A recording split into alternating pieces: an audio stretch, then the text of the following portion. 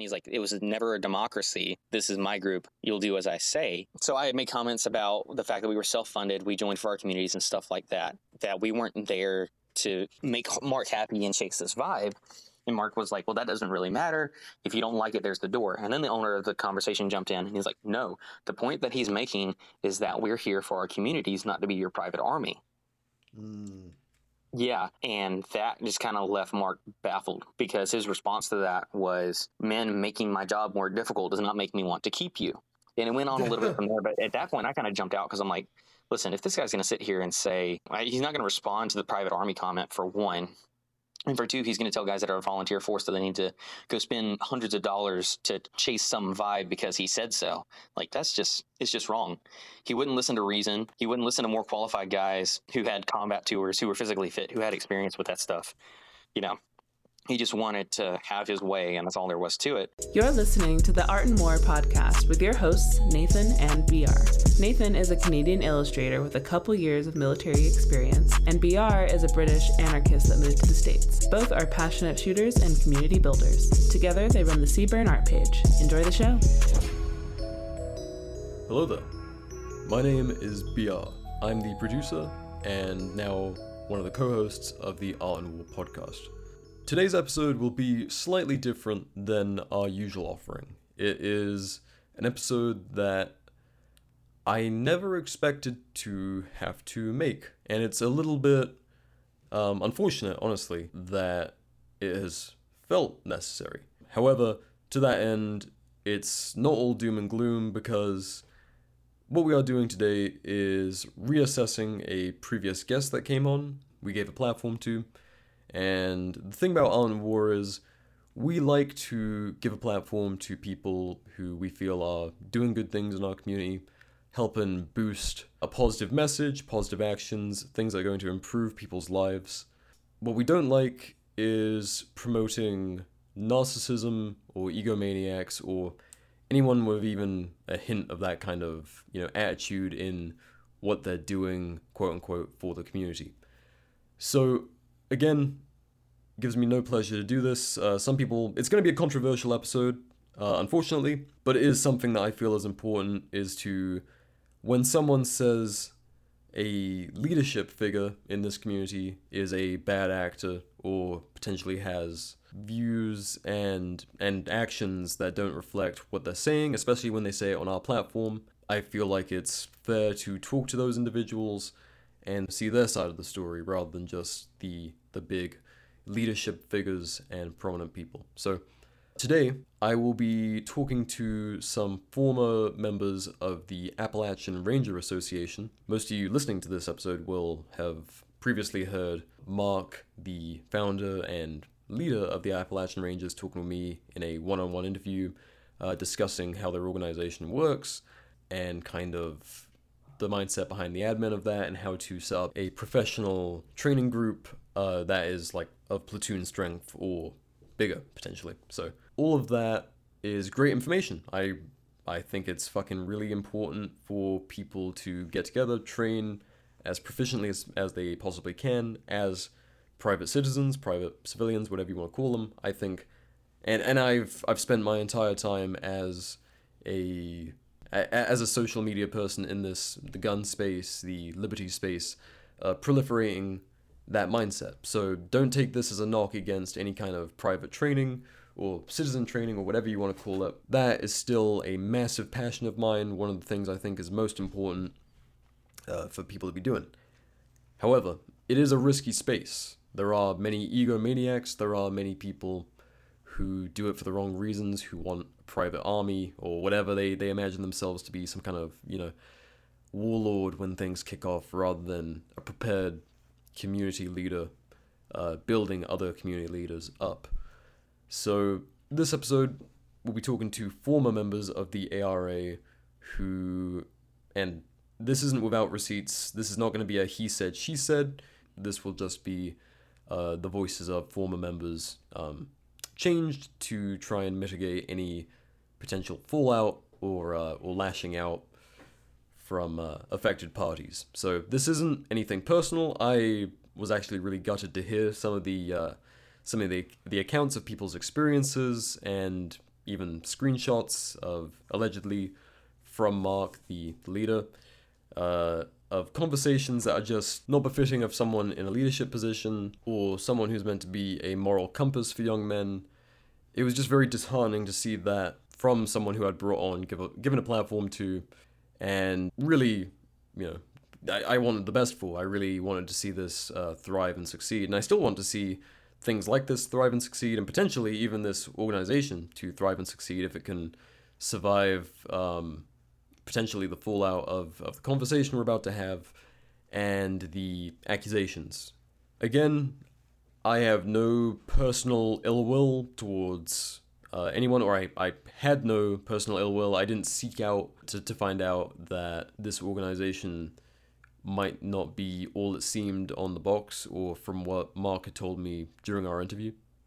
So, again, none of this is personal. This is a public service announcement, so you can hear the other side of the story rather than just the person in charge of the social media for the Rangers and kind of, the more curated image. This isn't just a space for people with a name and a following. It is also a space for the little guy if they have something to say, and some of these guys most certainly do. So I will say, on a personal note, there were some things that I'd seen in screenshots and heard from previous members that did piss me off. Not to a point where I had, it's unfortunate to hear, but it's not make or break for me. It's not enough to make me, bitter and give me reason to do this. But just on a personal note, to be completely clear with you guys, there were some comments made by Mark that I heard via third party, via screenshots, that did piss me off. So the two things, one being that Mark alluded to trusting communists more than anarchists, because at least they, quote, have a cohesive ideology, which, whatever, you can think whatever you like of anarchism, but that is a pretty anti-liberty mindset to have. It was unsettling, to say the least, considering, we'd had, a few light talks on the subject, in between recording, and also I know for a fact that there are people within the ARA who rock the black flag and are perfectly useful, good people. So that's number one, and the second one being that Mark was allegedly pissed off to be associated with me because of the episode we did previously on Art and War. Obviously, I got a little bit cheeky with a marijuana question, but on top of that, he disliked the fact that because of my, a fair chunk of my audience are very much the most extreme of liberty lovers, anarchists, and that kind of sort, contacting him, interested in the Appalachian Ranger Association, he wasn't so fond of that, apparently. So those things pissed me off a little bit. I'm like, this is clearly someone who's very ignorant about the makeup of the liberty community and the kind of person in the 2020s who would pick up a rifle. It's not going to be a perfect constitutionalist or whatever you're into. According to what I've seen, constitutionalist is not even close to where Mark's at. So, anyway, without further ado, we will be talking to a handful of former members. I wanted to put this episode together so you can listen to this and make up your mind. I don't want this to be he said, she said. I don't want it to be BR said this. This is just me hosting and putting together opinions that I've heard from former members that have really troubled me and made me consider everything from taking down the episode to, putting out some kind of statement. But I felt the best thing to do was to let people tell their side of the story. You listen, and, if you've listened to the previous episode with Mark, or if Mark wants to do a segment on here defending himself, that'll be included. But I want you, the listener, and the wider community to make up your mind. I'm not here to start drama. I'm here for clarity and to, I don't like the curated perfect image of anyone who has a platform is official and untouchable. Nah. Everyone is available for scrutiny. I'm sure I will be available to scrutinize for doing this, and that's completely fine. My main interest is to give you all of the knowledge you have when you're thinking of doing something like training with a big public group and understanding what the organization really is beyond just the curated Instagram image. As we all know, social media perfects the imperfect. So, anywho, thank you for listening to this this kind of little disclaimer, and let's hear from some of the ARA boys on their experiences training under Mark. Joining me is interviewee 1. We'll leave it at that. But yeah, thanks for coming on and joining me and being willing to share your story, man. Absolutely, man. Thanks for having me. Of course. So, I guess best place to start is, what made you join the Rangers? So initially, I joined. Well, let's go back a little bit. In 2020 was kind of the jumping off point of when I got into. I don't want to say this hobby group, but I mean that's essentially what it is. This mindset, this group, this activity, what we do, and I initially joined, and I joined like just a straight up militia. Like there was just a couple of guys, handful of guys out in my state, in my area. We got together every now and then, went to the range, kind of shot the shit, didn't do anything serious. And then years went on. I kind of got fed up with the whole militia thing, and I kind of went with the trend that the community was going with at the time, which was moving away from militia shit, which is my I guess pet name for it is just like this is what I don't know the official name, but this is just what I call it. Moving away from the traditional like militia, like Minuteman mindset, moving towards a more community-based mindset, more community-based organization. Yeah. And then I had a friend who was in the Appalachian Rangers who loved it. I mean, he joined because he had moved out to Tennessee and was having a blast and kept trying to recruit all of us. And I had just moved away from a city. I had just dropped out of college and left a job with the Park Service, and was had just moved and was like, you know what, I'm still in the area. I'll throw in an application, and I did join kind of towards the beginning of the year. And that's just kind of where I got my start. Joined like right after February, or right after January started, and that's where I got my start in the organization. Yeah. So, did you meet Mark like pretty early on in your tenure with them, or? Well, like I said, when I had just joined, I was unemployed. I was changing jobs at the time. I had just finished a rather short career with the State Park Service, and was trying to like step into my new role and my new job. I didn't meet anyone in the group except for the 2 guys who I had already known from my previous group until March, which was my first time coming to an FTX. I met all the people who attended there, and at first, I mean, it sounded like they were just normal guys. They were out here, they were putting the work in, they were doing everything they were talking about on the internet, and I hit it off with them, and we went from there, took off running, as it were. And it kind of seemed like for the rest of the guys in the ARA, were there any kind of like oddities, or was everyone mostly pretty like cohesive and switched on and there to do good shit? Well, I mean, I wouldn't. Let's get it out of the way. No one in this hobby group is like actually normal. We're all a certain brand of like messed up, obviously. But I mean, yeah. I mean, everyone I met seemed like a normal guy. Seemed like they were there to support the mission. Felt like they were doing good things, and that was that was just kind of the general vibe. I hit it off with all the guys who were in my squad at the time. Everyone who I interacted with felt like I got good vibes from them. Yeah. So, how long were you kind of approximately with the Rangers prior to the issue you mentioned to me kind of cropping up? So, like I said, I joined kind of towards the end of the year, and I was removed in, let's just say, the third quarter, kind of the middle of the third fiscal quarter. Yeah.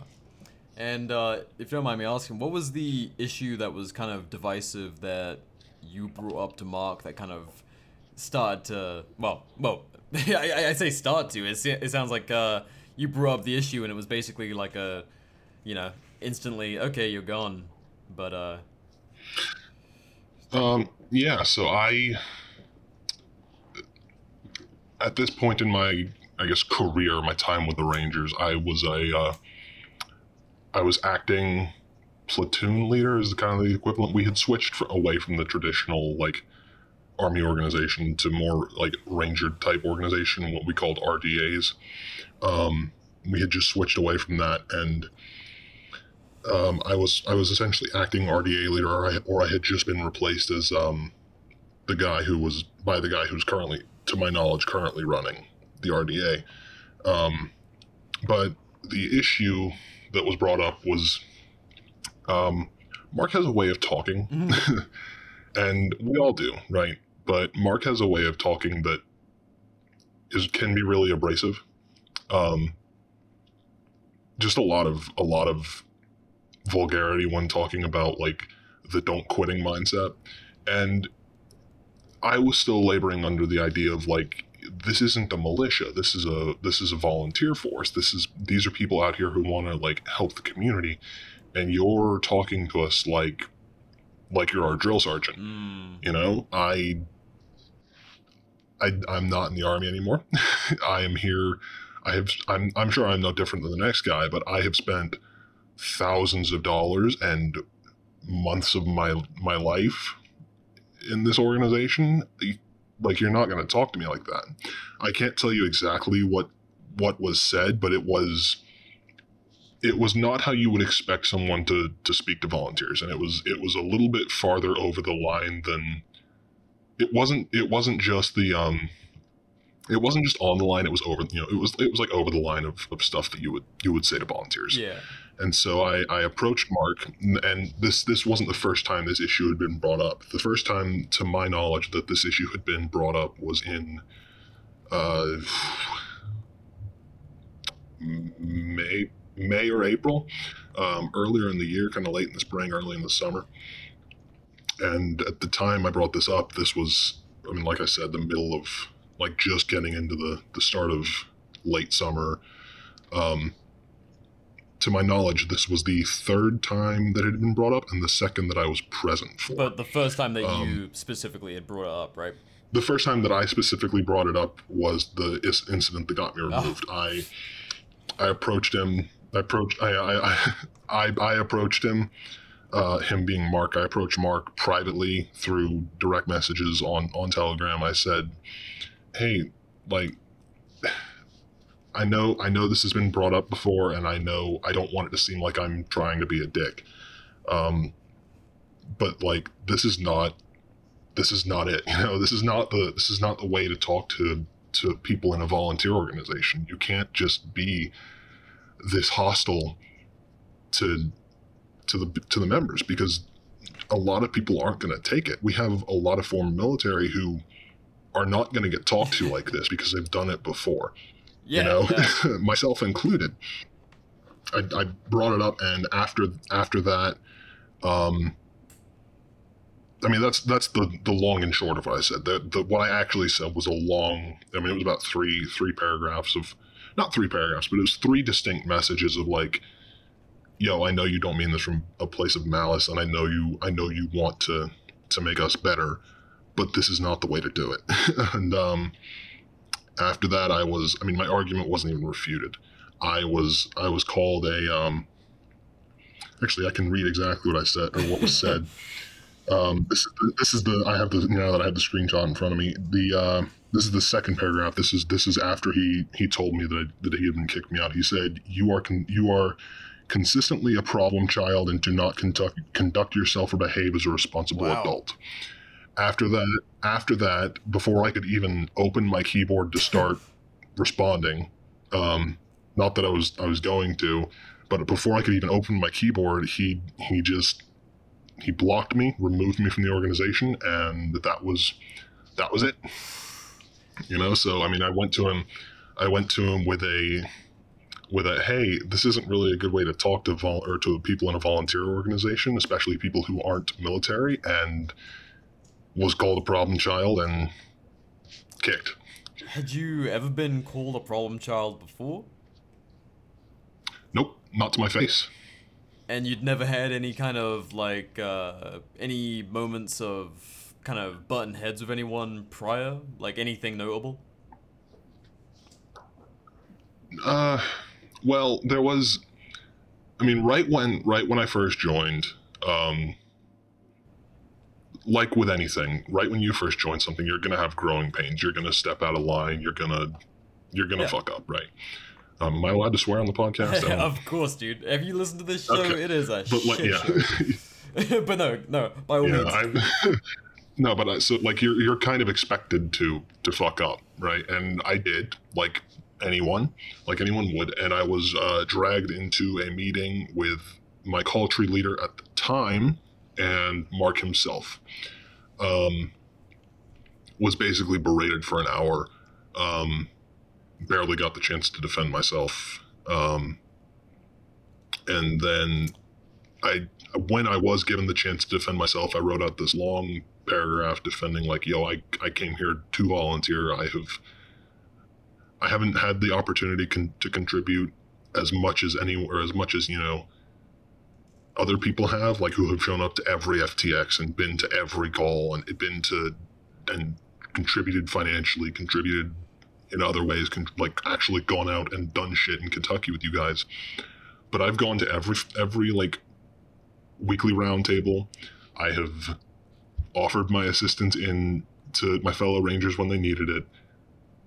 But I can't like drop everything and drive 4.5 hours to Tennessee because I'm unemployed right now. You know? Yeah, I mean that was the pandemic and that whole period. It was rough for a lot of people, and you can't give if you're not stable yourself, and that's got to be like correct. That's being part of a volunteer group, is you have to have that understanding. Yeah, and when this whole conversation took place between my call tree leader and Mark, this was in like February or so. I had $200 in my savings account and was actively looking at like, yo, I'm gonna need to like get a job here in the next 2 weeks, or I'm gonna be out on the street. Luckily I did, and here we are now. But you know, I wrote this big long paragraph of like, I've done everything that is currently within my means, and the chat ended with, I'm with Mark and my call tree leader, who I won't name because he's requested to remain private, because he has also since been removed from the ARA. Oh. Yeah, that's another can of worms. But I mean, it ended with them basically saying, yo, good job, can't wait to meet you in person. And then the chat was deleted, and that was it. Other than that's the only one that I'd say was a notable interaction, other than the odd like, yo, that was a stupid thing you said in the group chat, don't do that shit again. Other than the odd like, just the odd like thing that's going to happen anytime you interact with 70 plus people, like you say something stupid or someone takes something the wrong way. Nothing other than what I just said. Nothing was notable. But you're a problem child, because like anyone in an organization where you're training, there have been kind of things that have been called failures of yours to some degree, and something that's like you said, growing pains. That's something that comes from building a community, is you have to figure that shit out. But damn, that's a hell of a label. Correct. And I'm not going to say I was offended, because like, you know what, whatever, dude, it's words on a screen, right? Yeah. If that's what you think of me, fine. But if that's what you think of me, and if that's what you've consistently thought of me being a consistent problem child, why'd you put me in a position of leadership? Why'd you almost put me in charge of an entire RDA? Like, your actions are not meshing with your words. Yeah, no, for sure. And that's the really concerning thing. And kind of to hit back on the point of that I started this episode with, like, I love the concept of the ARA, and I love the idea of people going out and training and building their leadership skills, but you have to know your limitations. Like, you have to know what you're good at, and even if you're like, the guy with the idea, the guy who originated the ARA, like, you have to understand there is a certain extent to your leadership abilities, your experience, and what you're capable of. Some people just clock out at being able to handle, 40 people, and that's significant. That's, that's a hell of a thing. But like, oh yeah, if you can't keep the ego in check, and that's the thing that pisses me off when these kind of things start to come out, is the lack of self-awareness when you're letting your ego get in the way of trying to help guys improve. And it sucks every time it happens, because like these things start off so solid, and then the second someone has a little bit of main character syndrome, we get the LARPing as a drill sergeant to a bunch of irregular dudes. Like, it just goes downhill from there. Yeah, it's such a goddamn shame. I use a music, and I'm because for 10 years I was a musician. I still am. I studied music. I perform music. This is what I did for life. But all it takes for a chord to sound wrong is one bad note. So are there any moments from being in the ARA that stand out particularly from your time in? Anything else strike you as odd prior to this falling out? Or like, was leadership seemingly sound until you had that kind of abrupt interaction with Mark? Or were there kind of signs there was something a little amiss? A little bit of both. Leadership at the very top level, like Mark and his adjacent equals, and the level just below that was pretty like solid and static. But my call tree, which is at the time what we were calling it, what would now be considered an RDA under the new way of operating things, had, I believe the number was 4 new XOs, including COs, including myself, while I was in. No, 5, including myself. Although I technically wasn't the official CO, I was just acting CO while we were trying to find a replacement. So we had 5 COs of my RDA. We had a revolving door of I guess, executive officers in the top rank structure. That was, in terms of leadership, that was kind of a like question mark. But outside of other experiences, I mean, I guess my first raised eyebrow was kind of my first PSU event. This would have been April, either March or April. I believe it was April, where we're in a different uniform, but we're doing the same thing we were doing in our field service uniform. And I guess to explain my understanding of the difference between those two to people who aren't in the know, I guess, the people who don't follow the ARA, while I was in, there were 2 different kinds of FTXs. There was FSU, which is field service uniform, and PSU, which is public service uniform. Field service uniforms were more martial, more military stuff, patrol bases and doing patrols and react contact, stuff like that, right? And public service was supposed to be learning more service, like more public service oriented stuff. It was supposed to be search and rescue classes and, practicing moving supplies and doing the stuff you'd be expected to do as a volunteer organization in a natural disaster. Yeah. And we go out there as in the public service uniform, and we're doing the same thing we were doing in March, which was military stuff. That was my kind of first raised eyebrow. After that, I mean, it was basically business as normal, just different clothing, but doing essentially the same thing. Did you ever see Mark kind of on the ground during FTXs and training events? Like, was he pretty active, kind of leading by example, or what was the situation with that?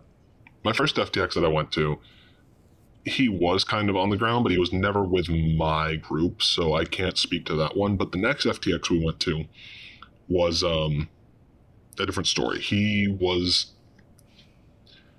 he was kind of a mixture of both. He was back in the talk, planning out stuff, and then he would come out and usually go and hang out is not the right word, but he would hang around Op 4, or the Op 4 element.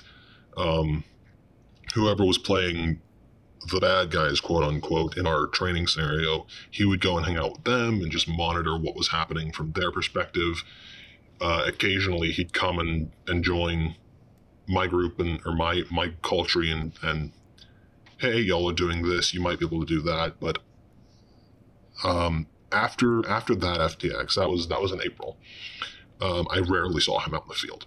And if I did, he was usually playing Op 4, which is the least active element of the I guess the three elements that are always revolving around at our FTXs. Yeah. That was Op 4 is the least active. They would go and set up in a position, and that would be kind of their hub, their I guess home base, and they would hang out there, and then occasionally once everyone else got set up, they'd come and fuck with us. But a majority of the time they weren't actively doing something, at least not to my knowledge, because I never got the chance to play Op 4. And that's not me, like I don't care, right? But that's what was going on. I believe it was June. This is kind of the more egregious example. In June, we got set up kind of late because there was just a bunch of bullshit was happening outside the organization. In June, and we'll talk about June a little bit later, Mark took essentially like most of the morning of actual training and was taking a nap in his van. Oh. Which he drives to the FTXs. Does he usually sleep in the van? No, usually he sleeps in his talk, which is like, the talk is his like room, or not his room, but it's the room where we do all of our lessons, like our sit down lessons, our school, I guess what we would call school or schooling. It has a concrete floor. It is usually dry because all the windows in the talk, or most of the windows in the talk, are still intact.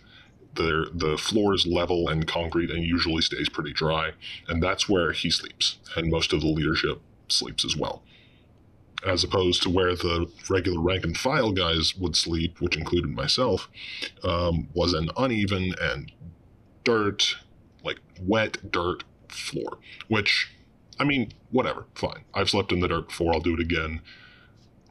I actually almost prefer it in the summertime, but the June incident, he claimed he didn't feel good, and then just went and slept in his van while the rest of us were out doing stuff in the heat. And is there what's the opinions of kind of the regular guys about instances like that? Generally, I'm saying this generally from like the 2 or 3 guys I'm still in contact with. No one really questioned it because, I mean, yeah, I get it. You feel sick. You don't want to do anything. But my problem really with it came up the next month when I was bullied. Well, Mark attempted to bully me into going to an FTX, and then actively bullied me in our Snapchat group chat for not going to an FTX because I was sick. That's when I kind of had the first issue with it. Was you are here, you're sitting here bullying me for not going to an FTX, and you took a 6-hour nap in your company van, by the way, company vehicle, while the rest of us are out running around in the heat doing training. So how would you kind of in a snapshot characterize Mark's leadership? I don't know. He talks the talk, right? He's very charismatic. He's very silver-tongued, right? He convinced, all the guys that were in the ARA to join, all the guys that are still in the ARA to stay there, right? He's convinced all these people to follow him, and he can back it up with his words. But when it comes to the actually getting out and doing it, I personally rarely saw him, which, doesn't walk the walk. Can talk the talk, but can't really walk it. Yeah. Speaking of like kind of silver tongue stuff, does he talk about his past experiences all that much? When it's relevant, yeah. Like, he loves to bring up his time as law enforcement, which, I mean, at this point is in question. Like, his time as law enforcement is in question at this point. But he likes to talk about his time as law enforcement when it's related to constitutional use of force and all that, right? Like, he doesn't have any mil experience, so he kind of left that alone, or to people who had military experience. But other than that, he was kind of a closed book. I mean, it wasn't really a closed book, but he wouldn't bring up past experiences other than, during my time as a peace officer, and this law is applicable here, and this law is applicable there, and blah, blah, blah, all that kind of stuff. Almost using it as examples, but never really being quite an open book, I guess, is the word. And kind of in that same vein, I've seen a few messages, and I think he's even posted about this just on the regular ARA story on Instagram, and it came up during my interview with him previously, was kind of the commitment to being law-abiding, and then going a little bit further than that, kind of being willing to back up essentially any form of law enforcement, including federal agencies. Was there any talk about that in your kind of dealings with the ARA? So, I mean, I can't really fault him for that, right? Yeah. Any kind of volunteer organization, if you're actually doing what you're saying you're going to be doing, if you're actually volunteering for, if you're volunteering to help people, right, you're going to interact with agencies outside of your own. Maybe you don't like them, maybe you do. In my time with the Park Service, I interacted with a lot of the three-letter agencies, ATF, FBI, even the DEA a couple times. Even in my current job, I interact with the DEA quite a lot. And that's just kind of part of the game. Sure. The interaction with law enforcement federal agencies, though, really kind of became an issue when we switched away from our kind of traditional, like, militia. Well, I won't say switched away, because we never really did, but when we switched away from the traditional Army rank and file structure to the Ranger, like the RDA or ODA structure, there was mention of interacting with law enforcement in a volunteer sense, interacting with federal agencies like the ATF, like the FBI. I wouldn't say like doing their bidding, but there was definitely heavier mention of like, hey, we're going to be interacting with these guys, you need to play nice, than a lot of people were comfortable. There was more of that than a lot of people were comfortable with. And like I said to open that, like, if you're actually a volunteer group, if you're actually volunteering and helping people, right? If you're doing the things you're claiming to be doing as a volunteer group, you're going to interact with them. Because when the storm of the century blows through, I mean, Hurricane Katrina, right? When the storm of the century blows through your state, everyone shows up to help, right? FBI, FEMA, the Red Cross, people show up to help, or at least allegedly to help. Yeah. And you interact, that's just the name of the game. You're there to help people. I don't like you, but you're helping my neighbor. I'm going to help you help my neighbor, right? Which, I mean, that's not to detract from anything but like people being uncomfortable with it, but it is kind of I can't fault him, but I also can't back him up about it. For sure. Kind of thing. And was that kind of a more common sentiment, kind of, not necessarily like disagreements or agreements, but kind of an uncertainty about that stance? Yeah, I'd say so. Like pretty common? It was kind of a 50-50 split, right? Like, with my background, I knew what he was getting at, right? I knew he was going with the, hey, you're going to interact with these people while you're volunteering and while you're interacting in the community. It's fine, right? But there were also the people that were where I will absolutely not aid the ATF. I will absolutely not aid the FBI. I don't care what they're doing, right? Just because they are what they are, which I also completely understand, right? Because I understand because at the time most of the people who were there had never really gotten involved in community help before, right? They were all either prior military or were looking for a militia. And that's basically what the ARA was acting as. We had never done real public service training. You mentioned something about something happening in June.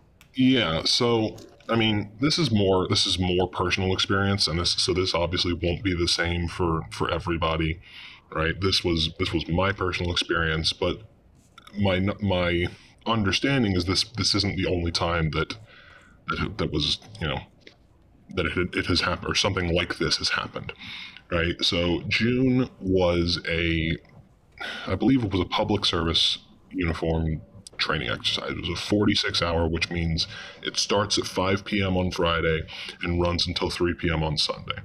And from Saturday morning to Sunday around noon, it doesn't really stop. You kind of eat where you can, sleep where you can, just as you would in a real public and emergency thing, even though we're not actually practicing public emergency things. There were two big incidents that happened in June that really kind of rubbed me the wrong way, both as someone in a leadership position and as someone in a subordinate position. The subordinate part was the first incident that happened before the FTX. So I had a bit of a family emergency. I guess two family emergencies that kind of happened at the same time, and it was a couple of days before the FTX, or it was 2 days before. It was like the week of the FTX. It was like Tuesday or Wednesday before the FTX. What that was my fiance and I were having a pregnancy scare, which, as someone who was recently unemployed at 24 years old and whose fiance is 22 years old, you kind of have to understand how that can fuck with someone's head, right? Especially someone who is poor and both of us were, or she is still in college, or was at the time. And the second one, which happened that afternoon, was my grandmother drove an hour and a half away and had no idea why.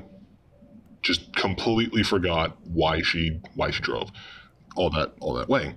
And so obviously I'm thinking, shit, I've got to take care of my fiance, and my grandmother might be experiencing the first signs of dementia. She lives alone. Am I going to have to go move? All this stuff is running through my head. Yeah.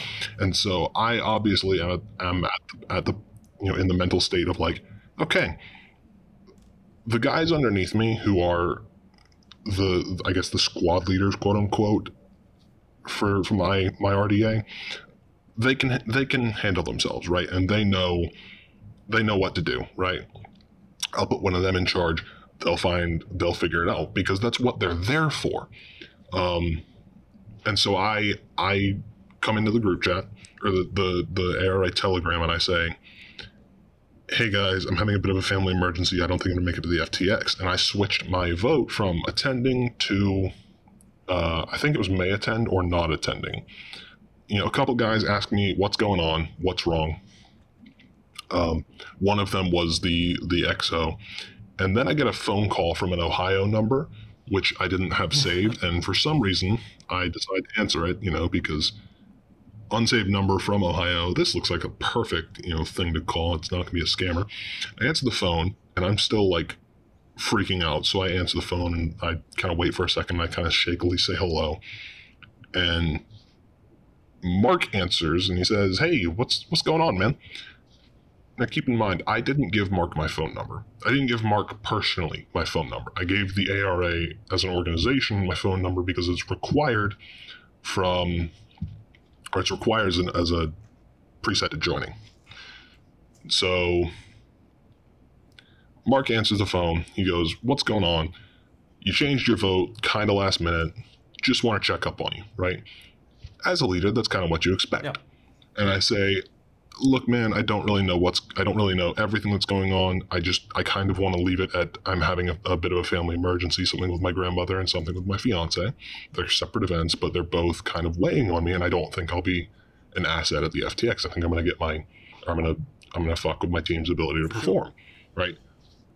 Perfectly understandable, because at the time, 23 and a 21-year-old, well, I say that our birthdays are both in between when this incident happened and where we are now, but 23 and a 21-year-old are having a pregnancy scare, and my grandmother just drove to the other side of fucking town for no reason. Can't remember why. I'm kind of freaking the fuck out. And his immediate response to that is, like, I say all that to Mark, and Mark goes, that sounds like horseshit, right? Jesus fucking Christ. Yeah. Holy fuck. Now, keep in mind, I didn't say exactly what I just said to him. I said, I'm having a bit of a family emergency with my fiance. She's having an emergency, and my grandmother's having an emergency. I don't think I'm going to be an asset to my team. And then I get the that sounds like horseshit response. And so I kind of didn't know how to respond. Yeah.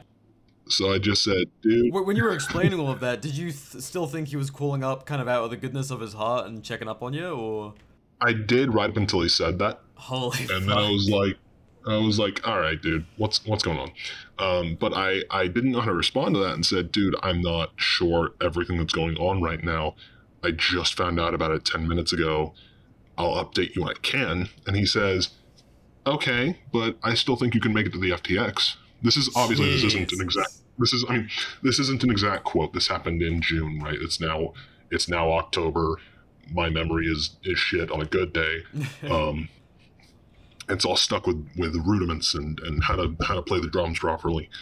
Hey, that's far better than this bullshit. Oh yeah, but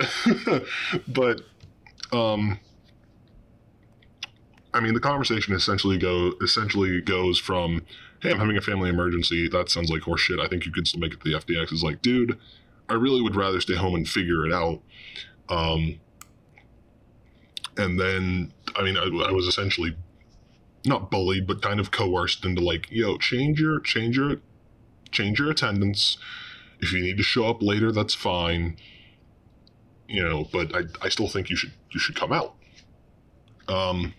And so I did. I essentially asked my fiance, like, yo, do you think you can handle this while I go off and play Army for a weekend? And she goes, yeah, I'll figure it out, because she is an amazing woman, and that's half the reason I'm marrying her. Hell yeah. Not that she can figure out a pregnancy here, but she's like, yeah, I'll put my head down and figure this out. Go do what you need to do. Yeah. But that aside, we've had no other reoccurrences with my grandmother. My fiance and I are fine. And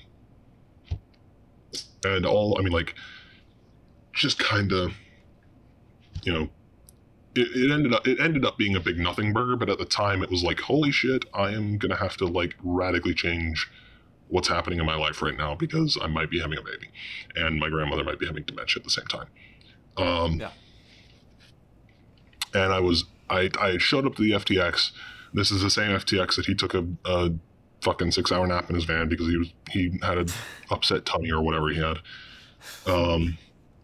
And that was my first kind of like, okay, that was a bit fucked up. Yeah. But whatever, right? If you want the numbers, you want the numbers. Whatever, dude. I'll fucking show up. The second issue with June, I know that was a bit long-winded. I'll try and keep this one a little shorter. We were practicing essentially LPOPs, but we were calling them pods or points of distribution, or fucking whatever we were calling them at the time, pretending to be like, hey, we're gonna man places where people go to get aid, and we have to protect them from like looters or some shit or whatever, right? We got set up. We, as in my element, right? This is my RDA. We got set up on the side of a mountain at 9:30 p.m. So 21:30. And when I say the side of a mountain, I mean the trail to get up to where we were set up was probably a 30-degree incline. 30 or not, no, probably closer to 40, probably closer to 40 degrees. It was loose, rocky, like it was essentially like a dried out rocky creek bed all the way up. And we got set up on the only flat piece of land that we were on was probably the size of my bathroom. It was probably 8 feet by 6 feet. You know, it was tiny. And keep in mind, this is 9:30 p.m.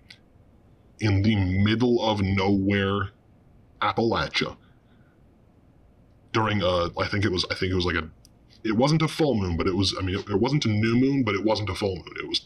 It was fucking dark. Yeah. And so while we were just setting up, I had 3 separate guys fall and like bust their ass because we were on a small piece of flat land setting up in a dry rocky creek bed in the middle of night. None of us had nods. We couldn't use white light because Op 4, well, we could have used white light if we wanted to, because at that point I was pretty upset. Because you've put my group in the worst possible position in the middle of the night, and you're telling me you're gonna come fuck with us, right? My guys are falling, they're gonna get hurt, and so the decision we eventually made was, y'all, we're gonna set up a 2-man fire watch, 2-man rotating fire watch. The rest of you are gonna go to sleep. Right, because we're all from, my country's all from pretty far away from the center where we train. We've all got long drives. We've been running around and doing shit, like actually running around and fucking busting our asses all day. Y'all go to sleep, right? I called into the talk of the whoever was running it, because it wasn't Mark at the time. Mark was off playing Op 4, and I said.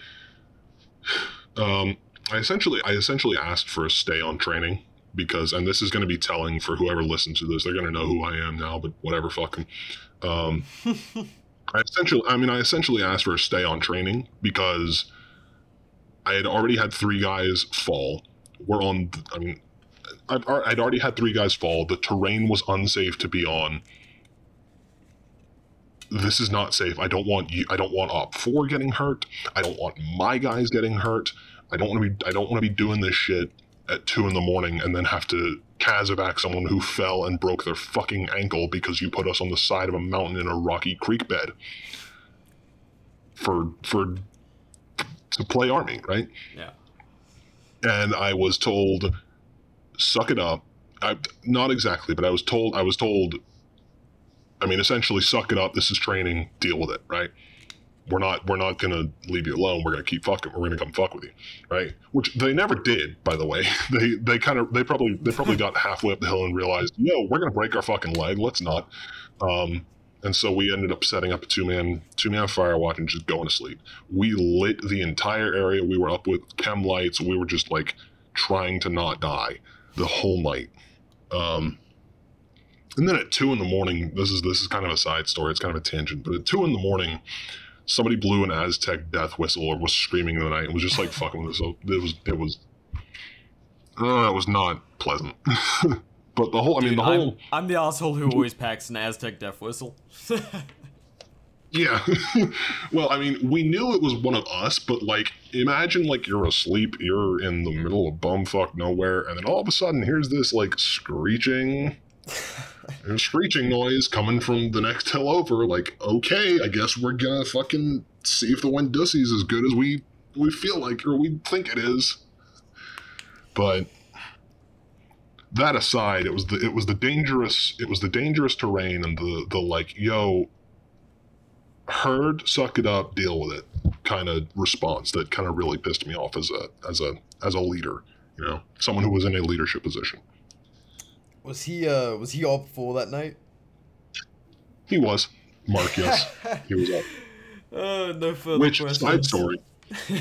Side story, Mark, essentially what happened is they went and messed with, they took a car and went and messed with the other two units who were in easier to access locations, and then went to sleep from 2 a.m. till 8 a.m. Oh boy, that's some quality stuff right there. Didn't tell any of us until like 5 a.m. Said, yo, they're standing down until 6. Get some sleep. Like, thanks guys. We now have a whole 2 hours to get some sleep. Thank you for telling us that. Big thanks. You know, you've known this since fucking 3 a.m. But incredible. So we ran a little bit longer than I planned. However, I've got like a couple more things for you. Because I mean, you've shared a lot of interesting perspectives and stuff. Yeah, I talk a lot. Sorry, it's no. It's the autism. It's true of half the listenership and the other half of brain damage, and or you're both. So you know it's fine. I'm one of those both.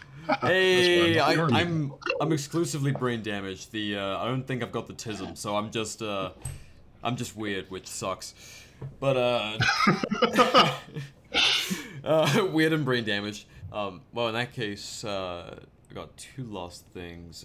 So one, I'm gonna ask this of everyone just to kind of make sure there's an understanding of kind of the level this is at. But do you fear any kind of retaliation by Mark or those loyal to him? Fear isn't the right word. Do I think that Mark or anyone who's loyal to him is going to do anything stupid, like, you know, pull up to my front door and be like, hey, you were talking a lot of shit? No, right? I mean, obviously not, because I don't...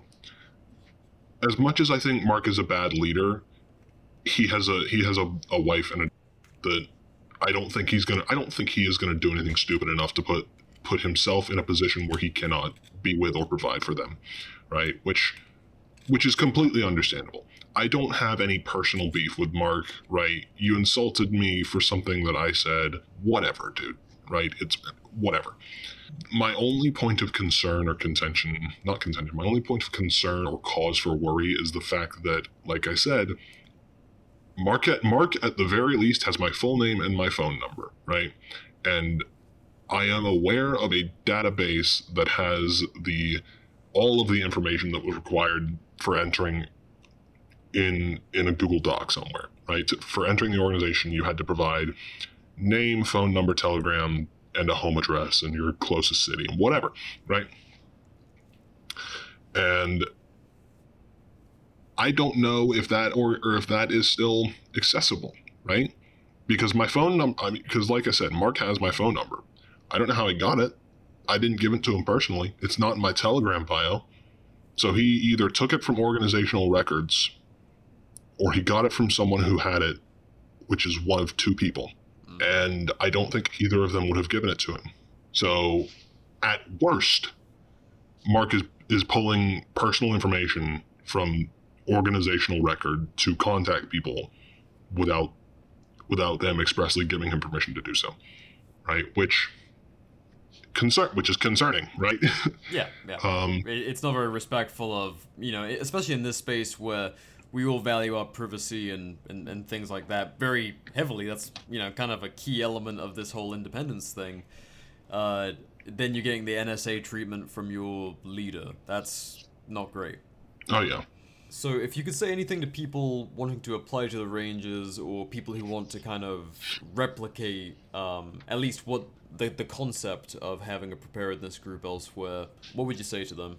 Know your mission and stick to it. If you're replicating the group and you want to actually be a public service group, there are an infinite number of ways to do so, right? You could host community game nights at local rec centers. You could host potlucks in local community centers, food drives, cleanups, trash on the internet, volunteer to help search and rescue if and when it happens in your area.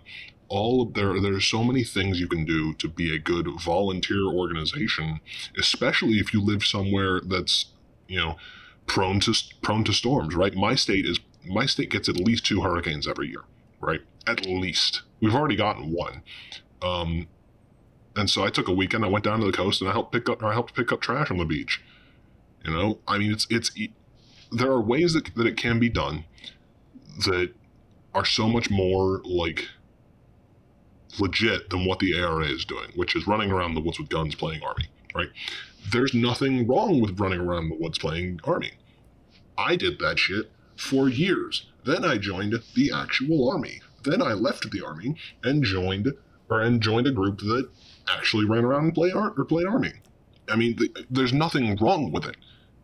But if you're gonna have a mission of, I want to help the community, do that. Don't say I'm helping the community and then run around and play army in the woods, right? There's nothing wrong with either. But do what you say you're doing, not what you want to do. Or say what you want to do and do it, right? Yeah.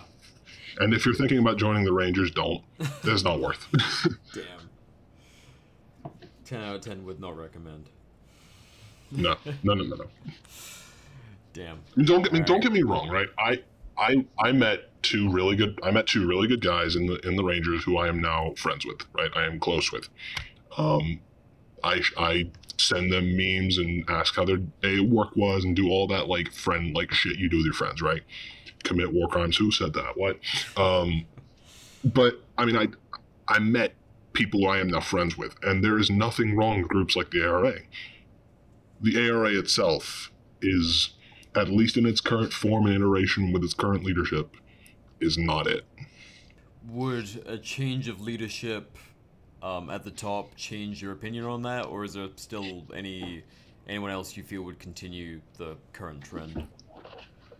There are a couple people who I think would continue the current trend in the ARA, but at the same time, I mean, a change in leadership, yeah, it would help the organization at a functional level, right? It would operate differently, but it's not gonna, I don't think it's gonna take away the reputation of yo, that's kind of fucky, right? I mean, you can put a new barrel and a new bolt carrier group in a crusty, washed up M16, right? But it's still gonna look like shit. It's gonna function fine, but it's gonna look like shit. So you think people would be better off kind of forming alternative organizations at this point? At this point, yeah. Damn. Well, unless you got anything else for the people to keep in mind, I think we'll head out at this point, dude. Yeah. Thanks for having me again. Sorry I rambled on so long. No. I really appreciate it, and I think a lot of people trying to wrap their head around what's going on will appreciate it too. And I just want to reiterate to everyone listening, this isn't I've got no vendetta against Mark himself. I'm sure even with all of this mess, how do you feel about him personally? Are you just frustrated with the leadership, or do you hold any kind of qualms? No, I mean my outside impression of Mark, right, outside of the ARA, I think his heart's in the right place, but the execution is just god awful. And unfortunately, I can't even say with full confidence that I think his heart's in the right place. I mean, yeah, I said it, right? And to some extent, I think that's true. But I know for a fact I'm not the only one who got removed for saying something contrary to what he was doing or what he was saying. And that kind of gives me pause, right? Do I have anything against the man himself? No, right? The worst thing he did to me was, hey, I think your family emergency is kind of bullshit, right? Which with the amount of vague detail I gave him, right, I get it, right? Because my first interaction with the organization was I was having anxiety about being out in a new group, and so he knew I was prone to having hey, I'm a bit nervous, I might be freaking out a little bit, so he might have checked up on me to see if I was okay, and then just kind of was not good with words. I'm not good with words. I'm kind of retarded, I always say I'm a musician. I can write you a song about how I feel better than I can tell you how I feel. but he might. I mean, from where I was sitting at the time, it was, hey, I really just want the numbers, and I think your family emergency is bullshit. If that's the worst thing you did to me in my time that I knew you, whatever, man. I mean, it's nothing. Like I said, this is just a long-winded way of saying I don't have a personal grudge with the guy. I just have a problem with the way he's leading his group because he's not doing it effectively. And unfortunately, it only takes one note to make the entire chord wrong. If the ARA gets huge in the space, 12,000 followers on Instagram, almost 13, right? Absolutely media attention after you go and volunteer at disasters, right? And you run your organization like shit, and you throw a hissy fit when you get told to put rifles away in a disaster zone, right? Like, it looks bad on all of us. Yeah, for sure. The wider culture and kind of the proliferation of kind of reviving the American Minuteman and all that kind of good stuff. Like, it's gonna be damned from the start if it's not done maturely and perfectly. Like, yeah, you gotta detach the ego and really be what you're setting out to be, not just a cheap image of it. Yeah, I'll use a phrase that Mark used himself several times. You can't change the culture by doing nothing, right? On the other side of that coin, you can't change the culture by doing it poorly. If you do it poorly, it reflects bad on all of us, especially at the ARA's level of notoriety. I think we'll wrap it up there, man. But really appreciate your time and appreciate you sharing your experiences, and hopefully people can make of this what they will, and we'll there's actually a second side to the story now. So appreciate it, man. Absolutely. Thanks for having me on again. Of course. All right. We'll be back with another former ARA member. Alrighty. Part 2 of our interview with former ARA members, discussing kind of their feelings on leadership and the various morality issues and the other interesting things going on with the ARA. So thanks for joining me. We're going to go with Nate, right? Yes, sir. Cool. Yeah, really appreciate you coming on and being willing to share your part. But I guess the quickest way to get into it is kind of, obviously you're a former ARA member. How long abouts were you in? I was in from January of 2023 to late April of 2023. Gotcha. All right. For one, we should address the fact that a certain meme page is kind of linked to your grievances. You mind sharing which page that is? Yeah, so that one actually has gone through a couple different iterations. Yeah, so basically it got taken down somewhat recently. As per, Instagram usual trash stuff. Oh, okay. Yeah, good old Meta. They get pretty triggered about certain things. But it's currently Appalachian _restoration _ASSOC. The name on the profile is Appalachian Restoration Association. It used to be, comedically enough, Appalachian Rangers Official. But as you can imagine, some people didn't really appreciate that I had used that username. So, we changed it up a little bit. So you were being pretty cheeky from the start with this kind of thing. So what made you, want to do that kind of thing? I mean, some people are like, oh, this is a really serious organization. This guy is, kind of making light of a pretty serious situation. But what started all this for you? As far as the meme page and such? Well, I guess your grievances, did you start the meme page prior to leaving the ARA, or what was the kind of situation with it, or was it after? So that was after. It was actually about a month after I got booted. There was some other things that came up, and I was like, you know what? It'd be funny to share some inside jokes that some of the guys, either former members or guys who are currently in, would kind of understand about the situation going on inside. So that's kind of what sparked it, and it just kind of went from there. Gotcha. So your first grievances that led to the creation of this page, you mind getting into kind of what started all that? I mean, I can do that, or I can give you kind of a chronological rundown. Oh, yeah. Whatever works for you, man. Yeah, so I mean, as everyone I guess everyone in the gun community, as you know, in this space, kind of knows, for the last probably year or two, there's been a lot of pages, Reaper 1-1, Longhouse, other guys who've shared posts of, hey, find your tribe, find your community, find some local guys to train with. And for me, that was a big thing. Grew up in one area of the Southeast, and then, you know, moved to another one, you know, hours and hours away. And when I moved down to where I currently live, didn't really have any connections with anyone who kind of had the same interest. Everyone that I could find was like total FUD, or, you know, hey, let's go shoot at this public range where you can do one round every 5 seconds, like that kind of thing. There wasn't a whole lot of training available. There wasn't really a lot of like-minded people I could find. And everybody starts somewhere, and I'm not like thinking too highly of myself, but like, you know, the people that I met around here were like, oh yeah, I've got an AR. I keep it locked up in a soft case rifleman. Yeah. They're like, no, I keep it locked up in a soft case, and it has a set of irons on it. And I'm over here like, I'm running a cloud defensive light and LPVO. So it's a little different world. But yeah, you know, kind of, I'd had an Instagram personal profile that was kind of centered around gun stuff for a while there. Occasionally I'd post stuff from a range day or different guns that I picked up, or like, hey, make sure you carry medical and stuff like that.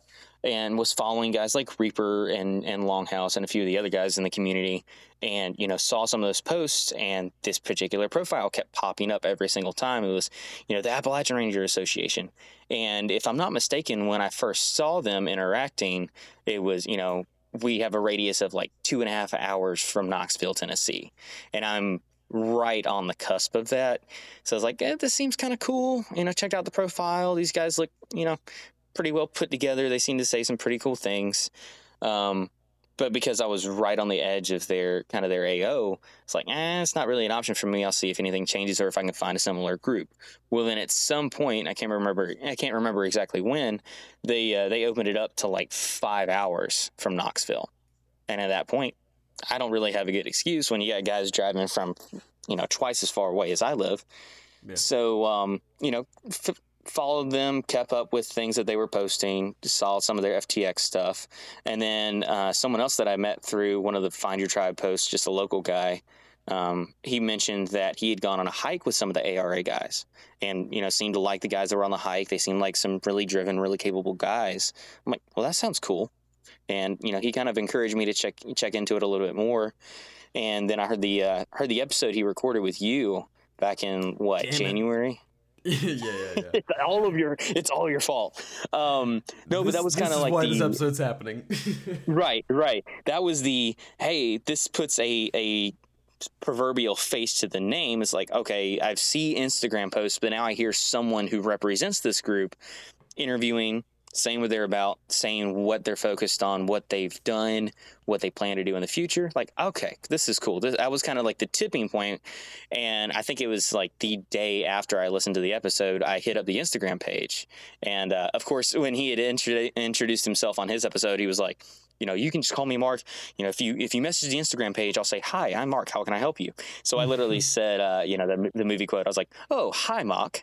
And you know, just chatted back and forth a little bit. But I was just trying to get some information, really. Like, not 100% that I wanted to join, just kind of wanted to see if I could get some advice on a couple things. And, like, I think namely at the time I was looking for advice on a pair of hiking boots. And I mentioned to him, I'm like, you know, I'm not really in the physical shape that I need to be right now to be an asset to a group like this. But I know there's some state parks around. I want to get back into hiking, you know, bring my stamina level up. And then, you know, maybe excuse me, you may want to cut that. No worries.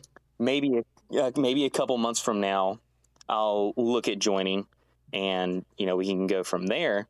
And he kind of pushed, and it's not that it was anything impolite or anything, but he's like, you know, you should join. I'm like, man, I don't know. I'm really out of shape. Not, you know, some donut eating looking dude, but I'm not where I want to be.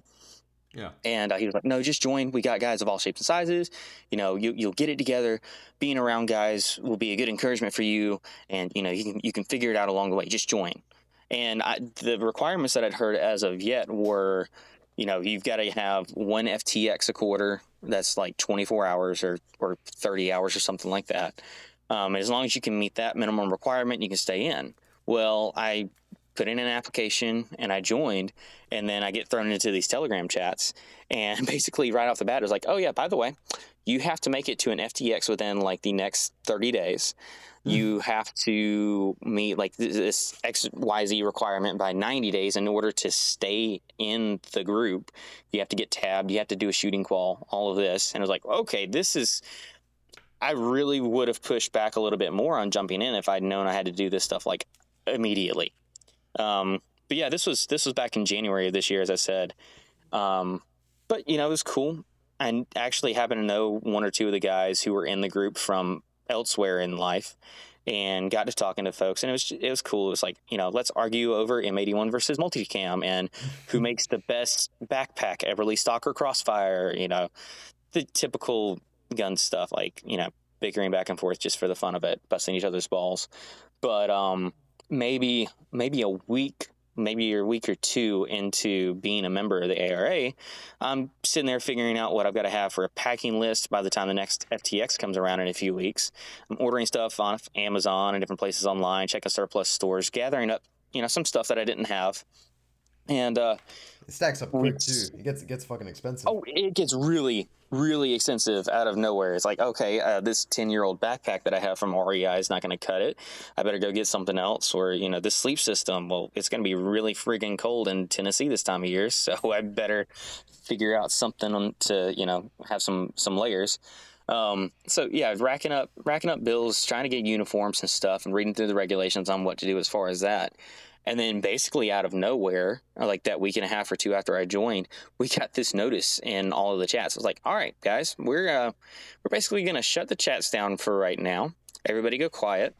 And there was some rumors of some summer of love activities that were possibly planned for some areas technically within the ARA's AO. There was some verdict handed down by some court about something, and it was rumored that, this is going to start some protests. Well, we basically got the alert. It's, everybody get your gear together, get a gearbox together, grab your uniforms, grab this, grab that, have your packing list. We may deploy. And I'm like, excuse me, what? I'm some fresh guy. I'm decently capable at shooting. I've spent a lifetime outdoors, but I have no idea how to do crowd control or go do anything like that. Like, what are we expected to do here? And couldn't really get a solid answer from anyone. And it was kind of haywire for a minute there. People asking questions of, what do I need to bring? When are we going to be there? Who can I carpool with? But there was like polls put up. All right, when are you going to be able to be available for this? If you're not available, you need to answer why you're not available, stuff like that. And I'm like, what are we doing? And, this is, again, 2 weeks into me joining an organization like this, and I'm sitting there having to tell my wife, by the way, I'm going to get deployed 7 hours from the house this weekend if somebody makes that call to augment a sheriff's department or the National Guard or I don't know what. And that off the bat should have been the red flag that was like, yep, nope, But I was going off the premise that, oh yeah, we've done a bunch of community interaction. We have a great rapport with local law enforcement. We've done this and that and the other, and we're a really professional organization. So I'm like, maybe I'll tag along and I'll figure it out as we go. I guess I can deal with this. Luckily, it didn't play out like that. Luckily, it got stood down, and the red alert was called off. But yeah, it just kind of struck me as odd, but I'm like, okay, I guess we'll roll with this. We'll figure out what things are like at FTX. We'll meet some guys in person. Because at this point, I'm getting told I'm going to have to go drive 7 hours from my house to go to respond to people that I haven't even met yet. I hadn't sat down and had coffee with anybody, hadn't even seen anybody in person. I'm like, that's interesting. Yeah, like your first encounter, there's no kind of like probationary group. Well, it's that just was the right thing. Into the Yeah. So that was the thing is because the area that I'm in, the majority of the guys who were in my quote unquote platoon were probationary. They were all freshies, guys who weren't tabbed rangers. They weren't this, that, and the other. And I can get more into the qualifications later if you got any questions on that. But yeah, I mean, these are guys who either because of the podcast or because of other stuff that had come out in like the October to December of 2022 era, kind of when they started gaining a little more notoriety with the group. Guys who didn't have experience, didn't have training, may or may not have had like prior military or law enforcement stuff, but they were just going to be like, yep, by the way, you're going. And you don't even know the temperament of these guys yet. Like, you don't know if anyone's just like, you know, itching, like genuinely. You don't know if someone's itching for a fight. There's no like temperament or anything at that point.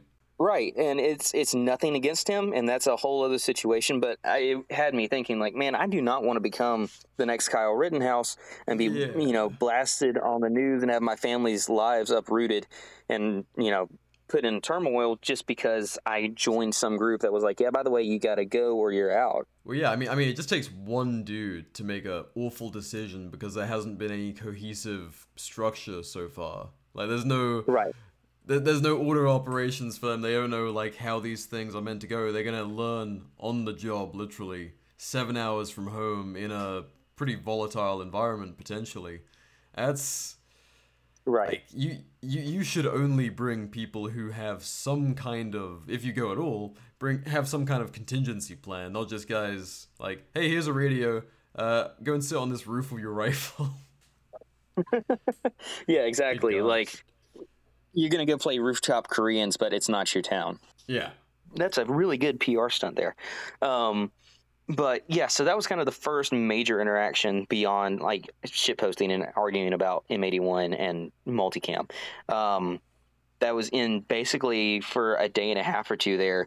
No one talked in the chats because they were like, yeah, we need to keep these chat groups clear in case we need to lay down orders and we need to coordinate stuff. Like, we don't want you guys sitting here and hemming and hawing and, you know, BSing back and forth. You need to focus on the task at hand. So everybody just kind of shut up for a little bit until it blew over.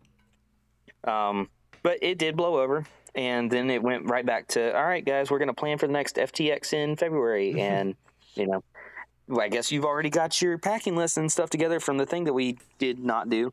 So you're good to go there. I'm like, all right, I guess I am. Packed up, grabbed everything. A few weeks later, went to February FTX, which was my first in-person encounter with really, you know, anybody who'd been in the group. I think some of the local guys who had all kind of joined around the same time grabbed coffee or a meal or something together and kind of, you know, put some faces to those names. But as far as anybody else who had previous experience with them, that was our first time meeting those guys in February. Yeah, I showed up at the FTX, and it wasn't anything particularly negative, but it also wasn't substantial in any other way. Basically, sat around the whole time while other guys trained. It was, here, you guys pull security while we teach one guy out of your entire platoon radio etiquette, or, you know, the 9 line, how to call in a 9 line in case we need an evac or stuff like that. But only one guy was allowed to learn it, the guy at the top. Like, why do we not need to cross train? What if something happens and that guy goes down? Does someone else here not get to step into authority? Do we just like lose our heads and completely go wild and fend for ourselves? Like, there was no level of cross training, and it was strange that there was nothing else for us to do while that guy was training on that other than pull security. Like, you guys don't have a land nav class we can go sit in on. We don't have anything else we can practice. You want us doing push-ups? Like, I don't know. I just kind of figured there'd be a little bit more to it. But yeah, you know, practice that. Went through the motions that weekend. We'll go with that. Yeah. There wasn't much of a plan for all the new guys. Yeah, right, exactly. It was, you know, hey, you guys showed up, you bought all this stuff, we require you to have a radio and a rifle and a this and a that and, you know, this uniform and that thing, and you just kind of, you practice how to do fire watch at 3 a.m. for an hour, and, you know, oh, that'll be a good one to get into. So, yeah, so we get there, check in, get our gear into the TOC, the Tactical Operations Center. So cool, bro. You don't even know. Grab all our stuff, get our sleep system set up, you know, have a little class or something, watch a video about a few things. And then it's like, all right, by the way, you guys are going to hit the hay, but we're going to assign fire watch. I'm like, what do you mean fire watch? And again, as someone who doesn't have a military background, it's like, I don't know what I'm talking about. They're like, oh yeah, we're going to have the platoons split into fire teams, and those fire teams are each going to have an hour-long fire watch during the night, overnight. Like, okay, cool. What do we do? We stand around the campfire and make sure it doesn't get out of control? No, you walk around in the middle of the night with guns and stuff. I'm like, yeah, that's cool. That sounds tactical and military. That sounds like the thing I'm here for. So who's going to vet the guys? Oh, we just trust that you're going to be all right. And let me back up a little bit. Basically, the rule was, okay, everyone else running around camp, you had to have your long gun on you at all times. If you had a pistol, you had to have that with you. If you had a pistol with you, that had to have no magazine in the gun. And if you had a rifle, you had to have a chamber flag in it. So everybody was running around clear. Everybody, unloaded weapons. We can, do OP4 stuff with bang, bang, pow, pow noises and all that. And no one has a loaded gun all weekend trying to keep things safe. That's cool. That I can agree to that. You get strange people running around. You don't want people doing stupid stuff. But when it comes to Firewatch, all those rules are off. You have guys like me and like the other guys who had just joined who are running around camp, not running, but walking, patrolling around camp at between the hours of 10 a.m. and 6 a.m., and they're the guys who are allowed to go hot. They have loaded guns. These guys that you've never met, you don't know who they are. You don't know if they showed up in a black Suburban or something, or if they've got a Daniel Defense with an EOTech on top. Like, you don't know who these guys are, and you're just expected to sleep while some random stranger who just joined the group is on Firewatch. Like, do we have any senior guys out there with them making sure that they're accounted for? No? Okay, how is this not the blind leading the blind or some other dangerous situation waiting to happen? Were there any kind of procedures for what to do? Because last guy I talked to mentioned that sometimes while people were on Firewatch, there would be OP4 going around trying to fuck with camps and stuff. So if you've got guys going hot, like when you had guys going hot, did you also have OP4? So they didn't have any OP4 during the night for that particular FTX. Okay. I guess it depends on the FTX that you're at. Most OP4 stuff happens during the day, or if it happens at night, it happens with guys that are not on Firewatch. Okay. Yeah, there still might be some people who are hot while that night OP4 practice is going on. Possibly, depending on the FTX and what you got going on. Hopefully, they'd be in different areas of the training facility. But yeah, I mean, it's a possibility. Interesting. Like we would go hot, but that's because we were training in on public land in northern Arizona in the woods. Right, you're in bumfuck Egypt, and there's nothing around for miles. Yeah, and we wouldn't have OP4 running around. We would just be genuinely looking out for anything that might come across us. So different situations, right. but you know what? I don't want to bear down too much on that, but it is interesting that there might be a mix of people going hot and people not at various FTXs, but anyway, yeah. But altogether, it was just kind of strange because it's like, is this a secure place to train or not? We've got guys who are literally, patrolling around the property at night to make sure nothing's getting in theory, and they're going hot for it. But it's really to simulate whatever environment we might be in the future. Like, man, we're just out here training. We don't need to go do crazy stuff like this just for the sake of training. We don't need, if you're going to have someone guarding at night, have, teams of 2 of the senior guys on Firewatch just standing at the door just in case somebody decides to roll up and be stupid. But you're not really expecting an assault from an oncoming force and enemy combatants. Like, you don't need teams of 4 or 6 guys walking around at night unsupervised. Yeah. Just my opinion. Yeah, I mean, there's a time and a place, but especially when you have numbers that are that big. With a bunch of new guys. Generally, that's the one differentiating factor with the ARA is just how many people would you say is on one of these FTXs? It depends on the FTX. Actual attendance numbers fluctuate based on I wouldn't say based on weather or whatever, based on when it is, what day it's scheduled for, how many days it is. Because making a, a 30-hour FTX is a whole lot easier than making a 48-hour FTX.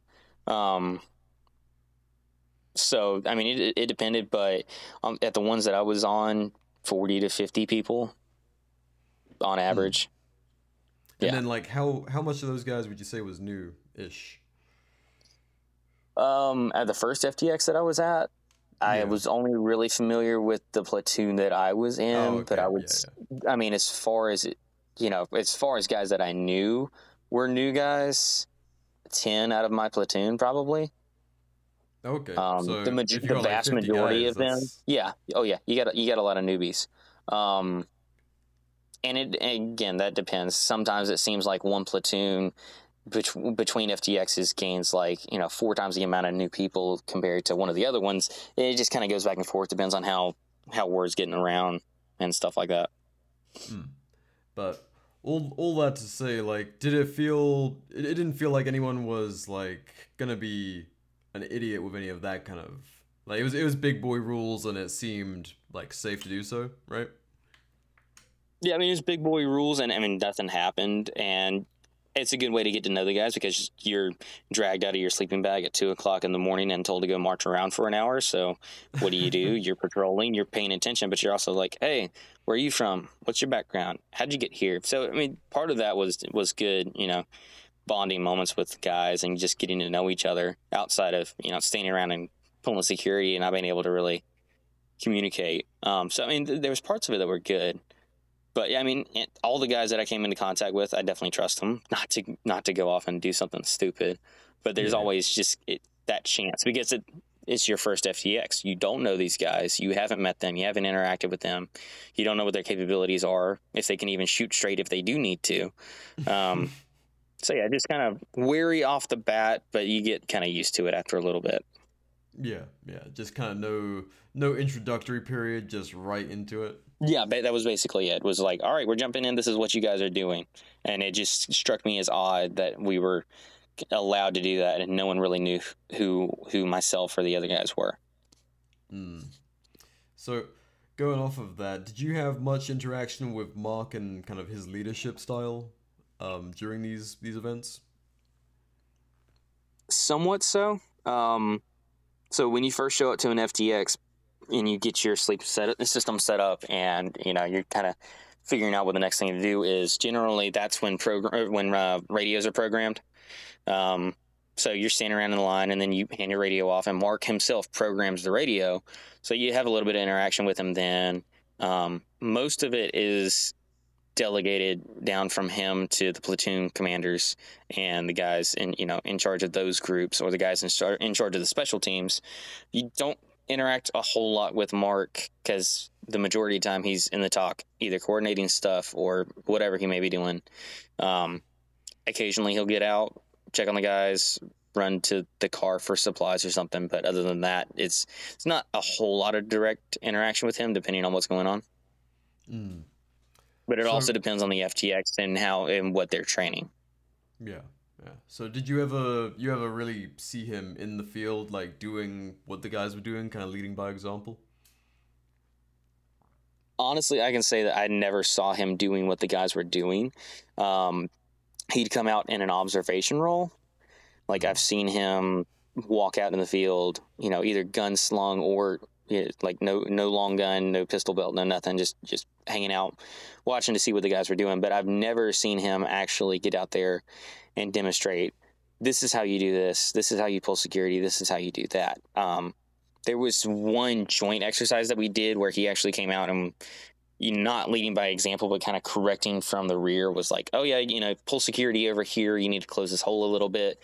But there was no actually like getting out and working with the guys. It was more telling them what to do, if anything. Gotcha. So at what point during kind of your training, it was like about 4 months worth, right? Did you notice something was off?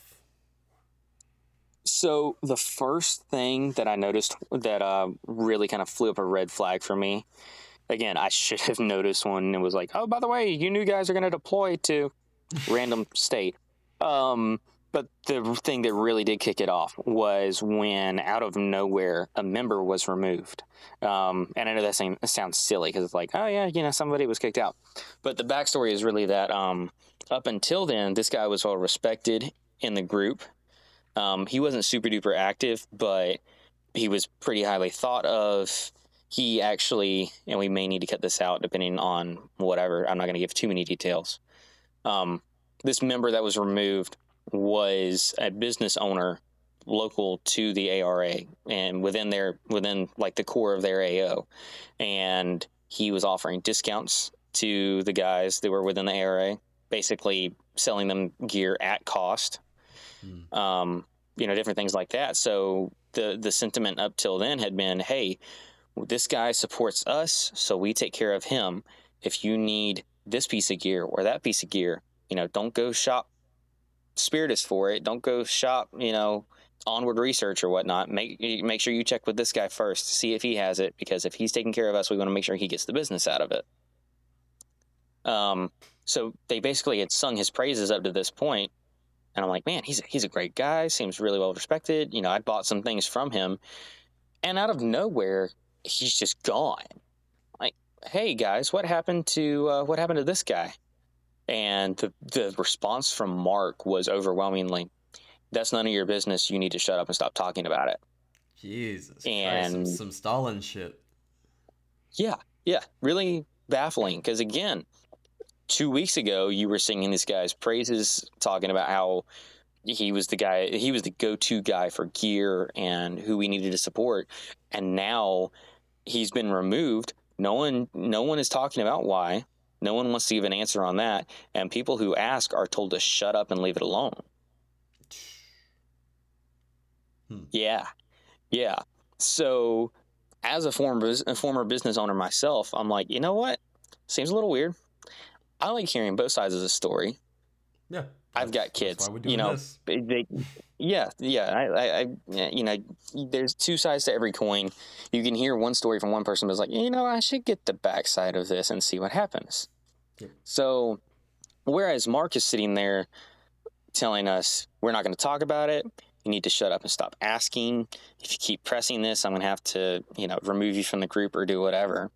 I go to this other individual who was removed, and I'm like, hey, just wanted to see what was going on with the ARA. Heard about some weird stuff. Saw that you weren't in there anymore. And it was much to his surprise. He didn't even know that he had been removed. He's like, let me get back to you. And he takes about 5 minutes, looks through his Telegram. He's like, all the ARA chats that were within my Telegram are gone. What the and my personal chat with Mark has been deleted and I'm blocked. I'm like, really? He's like, yeah. So I gave him the details on, hey, this is what Mark's accusing you of. And this is what he said happened. Because at this point, enough people had pressured Mark into giving some sort of answer. But he couldn't back it up. He was just like, yeah, trust me. He's a bad guy. He got kicked. He's lying to people. Don't worry about it. Just trust me. But, I addressed this other member and I said, hey, this is what Mark's saying. Do you have any evidence of this? Or is there anything you can show that I can trust you? Because I've enjoyed doing business with you so far. I don't want to discontinue that. I think a lot of you, and I agree with the sentiment that they had just been saying up till now that you were a good guy. He's like, oh yeah, here, let me show you all of my receipts of this, that, and the other that proves that Mark is lying and that I'm on the good side of things. And, the fact that Mark wouldn't give any evidence for his argument, but that this other individual who was removed and, we were told to not ask questions about was showing his side of things and all the evidence seemed to be in his favor. That's really what woke me up to Mark and how he runs that group and how much control he exerts over it. So, yeah, right. How far is your time with the ARA? Did this happen? So at this point, this was within the first couple weeks of March. So this was about a month and a half into my time in the ARA. And by this time, already, yeah. Sorry. Oh, yeah. Yeah. So by this time, I've been to 1FTX. I've met the guys. Now interacting with them online is a little more, hey, I've got a face to the name. I know who this is. This guy's pretty cool. A little more familiar with things. And then, it kind of gets shaken up with, oh, So my interactions with Mark have just kind of been spastic so far, been a little odd, don't know what to think of him, and then I get this big impression that he's lying to everyone. Yeah, like a culture of silence in, Minutemen, it's meant to be like a big component of freedom, and yet we're gonna have this culture of censorship, silence, and then also bad-mouthing someone without presenting, like, really the whole story. Right. And it's beyond that, it's a pattern that I've seen with Mark over there is, this guy's really, really good until I find something I don't like about him, and then I'm just going to put him on blast, or I'm not going to allow people to talk about him ever again. Because Mark sees it as a threat is if someone gets removed that people actually like more than they like Mark, or they trust more than they trust Mark, it's an immediate threat to his authority. Yeah. It's apparently from talking with other former ARA members and people who have interacted with Mark over the years. The interaction that I saw that woke me up was not the first time Mark's done that, and it most certainly was not the last. So what was kind of the next big inference of something that made you question staying in? So we'll get to I guess we'll go to the March FTX. So the March FTX, not long after that other member was kicked, was the next interaction in person with the guys. And that was honestly more of the same. It's here. Let's train how to do this formation and train how to do patrolling and such as that. It was kind of waking me up to, I joined this mutual aid organization that's really looking more like a paramilitary organization. And that kind of rubbed me wrong that it seemed like that was what they were focused on. But the excuse was, oh, well, this is what we're focusing on for this quarter. And in the second quarter, we're going to do different things. Like, oh, okay, cool. I mean, it's not that it wasn't good stuff to know how to do, and it wouldn't be beneficial, but it just seems strange. It's like, what disaster scenario are we going to deploy to short of the world completely falling apart, where knowing how to patrol is more important than knowing how to correctly apply a tourniquet or correctly splint a leg or something like that. Yeah. Did you guys do any kind of training for running supplies during that period while you were also doing this patrolling, or anything more disaster relief oriented at all? No, it was patrolling, responding to contact, something to contact. React to contact. React to contact, yes. So we were training react to contact, patrolling, stuff like that, where it's basically, we'd march across this field, staggered pattern or whatever, and, oh, contact left, bang, bang, bang, pow, pow, pow, bang, bang, bang, pow, pow, pow, move, basic stuff like that. Nothing you honestly couldn't learn on YouTube in about 27 minutes and, running around in a field with your buddy with an airsoft gun. But it was cool to get to do it with some guys and some real guns with chamber flags in them and stuff. But yeah, that was basically the gist of it was, how to patrol, how to react to contact, how to patrol. So the concerning thing that happened on that March FTX was that, up until the final day of the FTX, the platoons have been training separately. They'd go train out of patrol. Other people would be working on, either guarding the TOC or other battle drills or whatever. But the final day, we did a joint assault or joint patrol, really. And to lay this out for you, the training grounds are middle of nowhere, Tennessee. And in middle of nowhere, Tennessee, you've got all sorts of stuff. You've got abandoned property, abandoned structures, different things. But something you come accustomed to with down here, if you pay attention, is a lot of these places in, outside of rural towns, they'll have churches that have been there for the last 150 years. But if you look on the sign out front, it'll say, we meet on the third Sunday at 11 a.m. And that's the only time all month that they meet. So with that bit of context, our final exercise for the FTX was to patrol down to a church that was about 2 miles from our main training area, and we were supposed to do simulated observations to see, make sure we could patrol down there, keep formation, keep our wits about us, pull security in an appropriate way, get someone into an observation position who was, either a platoon commander or somebody in higher rank, and then patrol back to base, all the while giving appropriate radio communications. What I didn't know until we got to that church and we're pulling security within about 200 meters of that church is that was the Sunday of the month that they were holding a service. Oh my God. So picture this. You have 3 platoons of heavily armed guys with long guns, all wearing camouflage, some of them wearing face paint, a lot of them wearing packs, marching 2 miles across a muddy field to go hang out in the woods 150 or 200 meters above a church where people are having service. And then you have guys getting within that 200-meter radius to go down and quote-unquote observe, also with said long guns and camouflage and packs.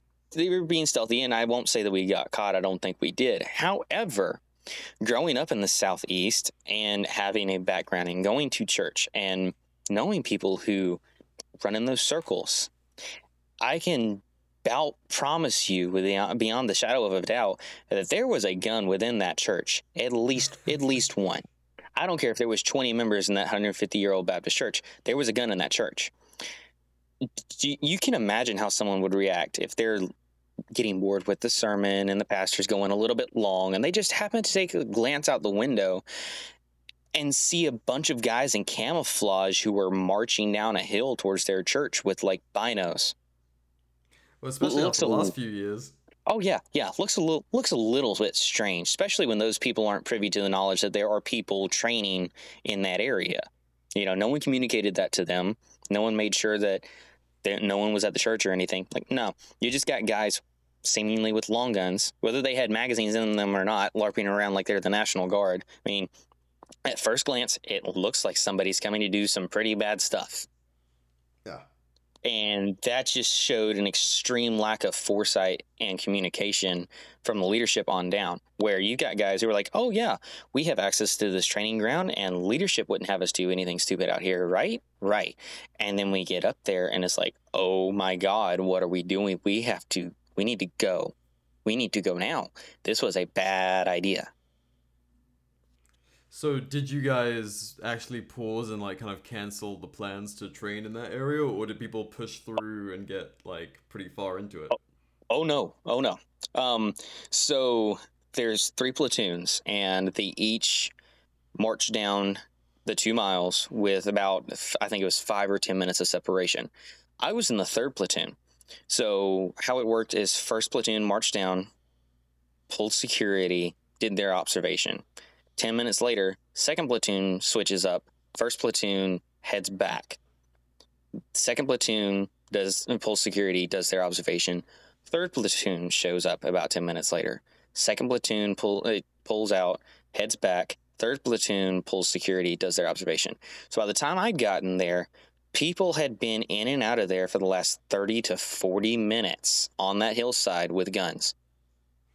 And no one so there was no that it was occupied. No, definitely not. So there was no one thinking in either the 1st or 2nd platoons, gee, this doesn't look good. Maybe we should do something else. No, they just kept going with the plan that was laid down. Yikes. Big yikes. Big, again, one of those scenarios where it's like many people on both sides were put in danger, and luckily nothing happened. But it very easily could have. Oh yeah, then you have some dumb fucking SWAT response and yikes.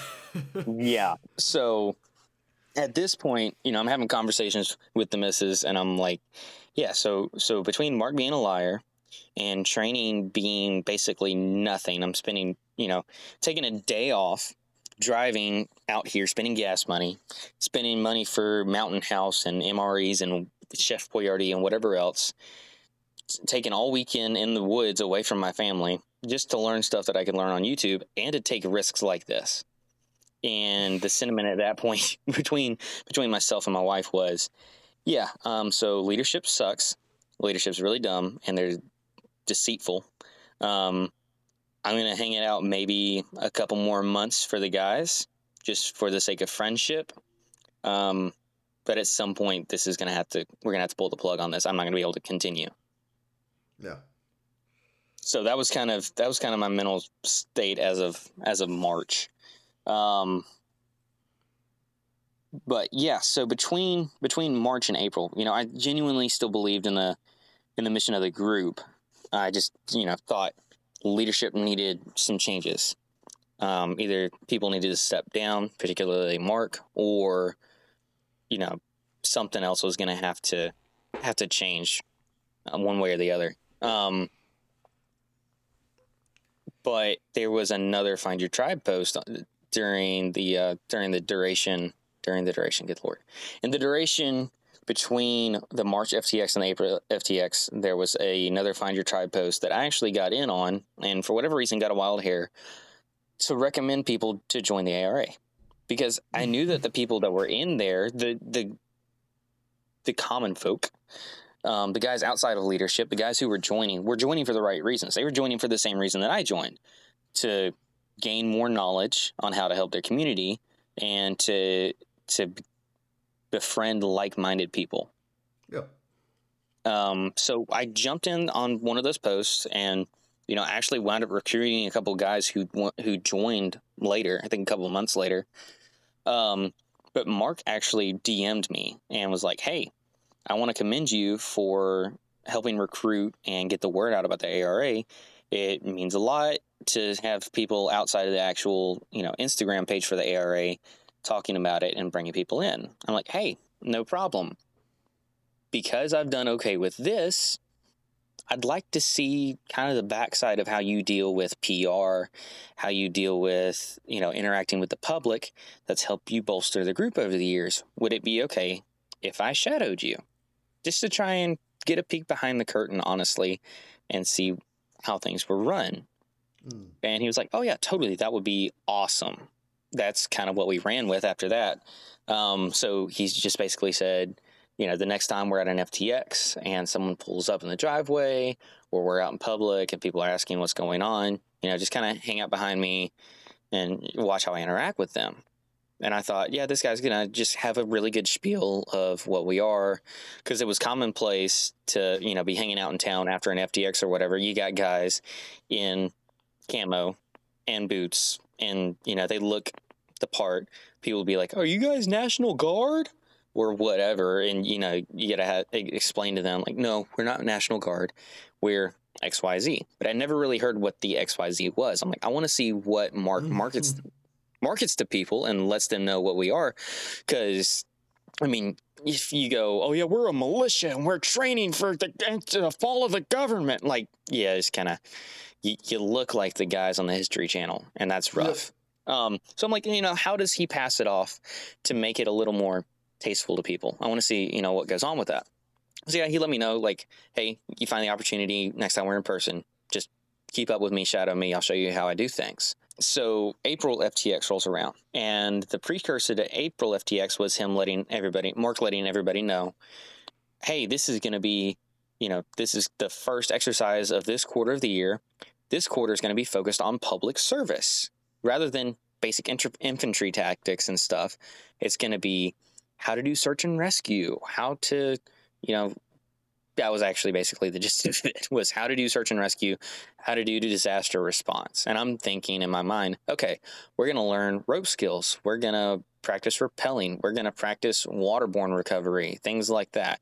How to dress down to make things a little more tasteful for the public. How to resupply, things like that. Things that you would expect to see in a hurricane or tornado or flooding disaster, power outages, anything like that. Things that you would expect people to do. The stuff you see on the news with people doing, folks working chainsaws and doing vehicle recovery and things like that. So I'm like, not only is this stuff that I'm familiar with, and I could possibly help teach this, there's other skills that I haven't worked on in years that I really need to brush up on, and this is going to be a good opportunity to do so. That's what I went into the April FTX thinking. That was not the case with the April FTX. So April FTX was a complete cluster. Oh boy. So to back up a little bit, at this point, I'm still probationary. I haven't been tabbed yet. I'm not technically a ranger. I'm just probationary. One of the requirements to get out of probation is that within the first 90 days of you joining, you have to do a range qual. And there was requirements laid out for the range qual. The biggest thing being that you had to shoot the range qual in front of someone who was a senior member who had already been tabbed, and this, that, and the other. Problem was, at this point, my platoon had north of 25, maybe 30 people in it. No one within the platoon was tabbed. So I'm in a leadership position. There's a guy in a leadership position above me. We're all new guys. None of us, not saying that it was the blind leading the blind. There were guys with military experience, LEO experience, stuff like that. Guys who knew what they were doing and were skilled. But none of us had been, in the organization for that long. So then the argument was, okay, who can host the range day? Because no one here is tabbed, no one's qualified technically as per the regulation. How do we get up with each other? Can we video it and send it to a member of the cadre and show them that we shot this target at 50 yards and this was the grouping that we got? Then it's going to be a 2-hour-long video because, I can't edit it because I need to show that I actually shot this target. So here's 30 minutes of me walking back and forth to a steel target or whatnot. So the April FTX was the first FTX that shooting during the FTX was actually supposed to be an option. Before then, all the stuff we had done was the only time you're allowed to have a bullet in the chamber is if you're on fire watch. Other than that, you go cold the entire FTX. But they had gained access to another adjacent piece of property where we were supposed to be able to set up a range and do shooting quals. So on our first full day there, we did like a basic rundown class on how to do intel and a basic rundown class on how to do land nav, neither of which we practiced. We just kind of like, here's how to use a compass. Here's what these lines on a map mean. And then we just sat around waiting for the other platoons who were doing the range qual to wrap up with what they were doing. That took half the day. So by the time our guys showed up to do our range qual, there was not enough daylight left. Guys are, it's pretty hot by this time of year in the southeast. Guys are getting hot. They're sitting on the mountainside for hours at a time, just kind of twiddling their thumbs, waiting to actually get the chance to shoot. So at some point it was called, and that kind of threw me for a loop because I'm like, man, this is my last chance to actually qual before my 90 days are up. And everyone was like, oh, well, don't worry about it.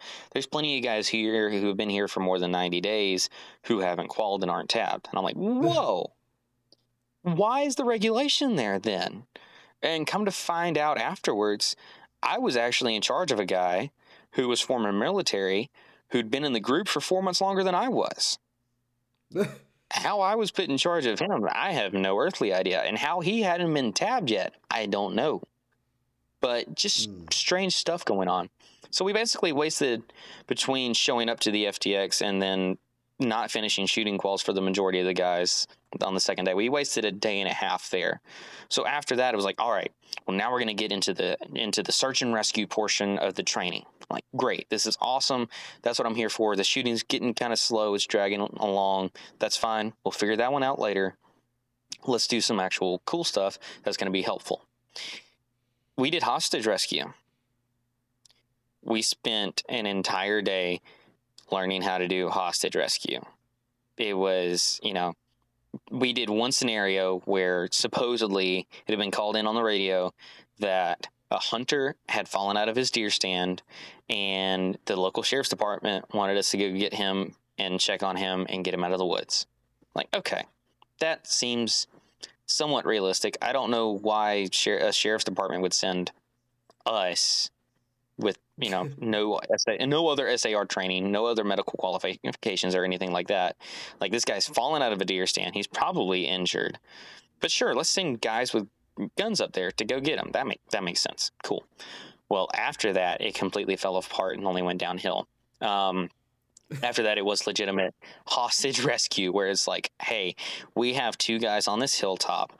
Op 4 are holding them hostage. We need to go assault this hilltop and rescue these 2 guys.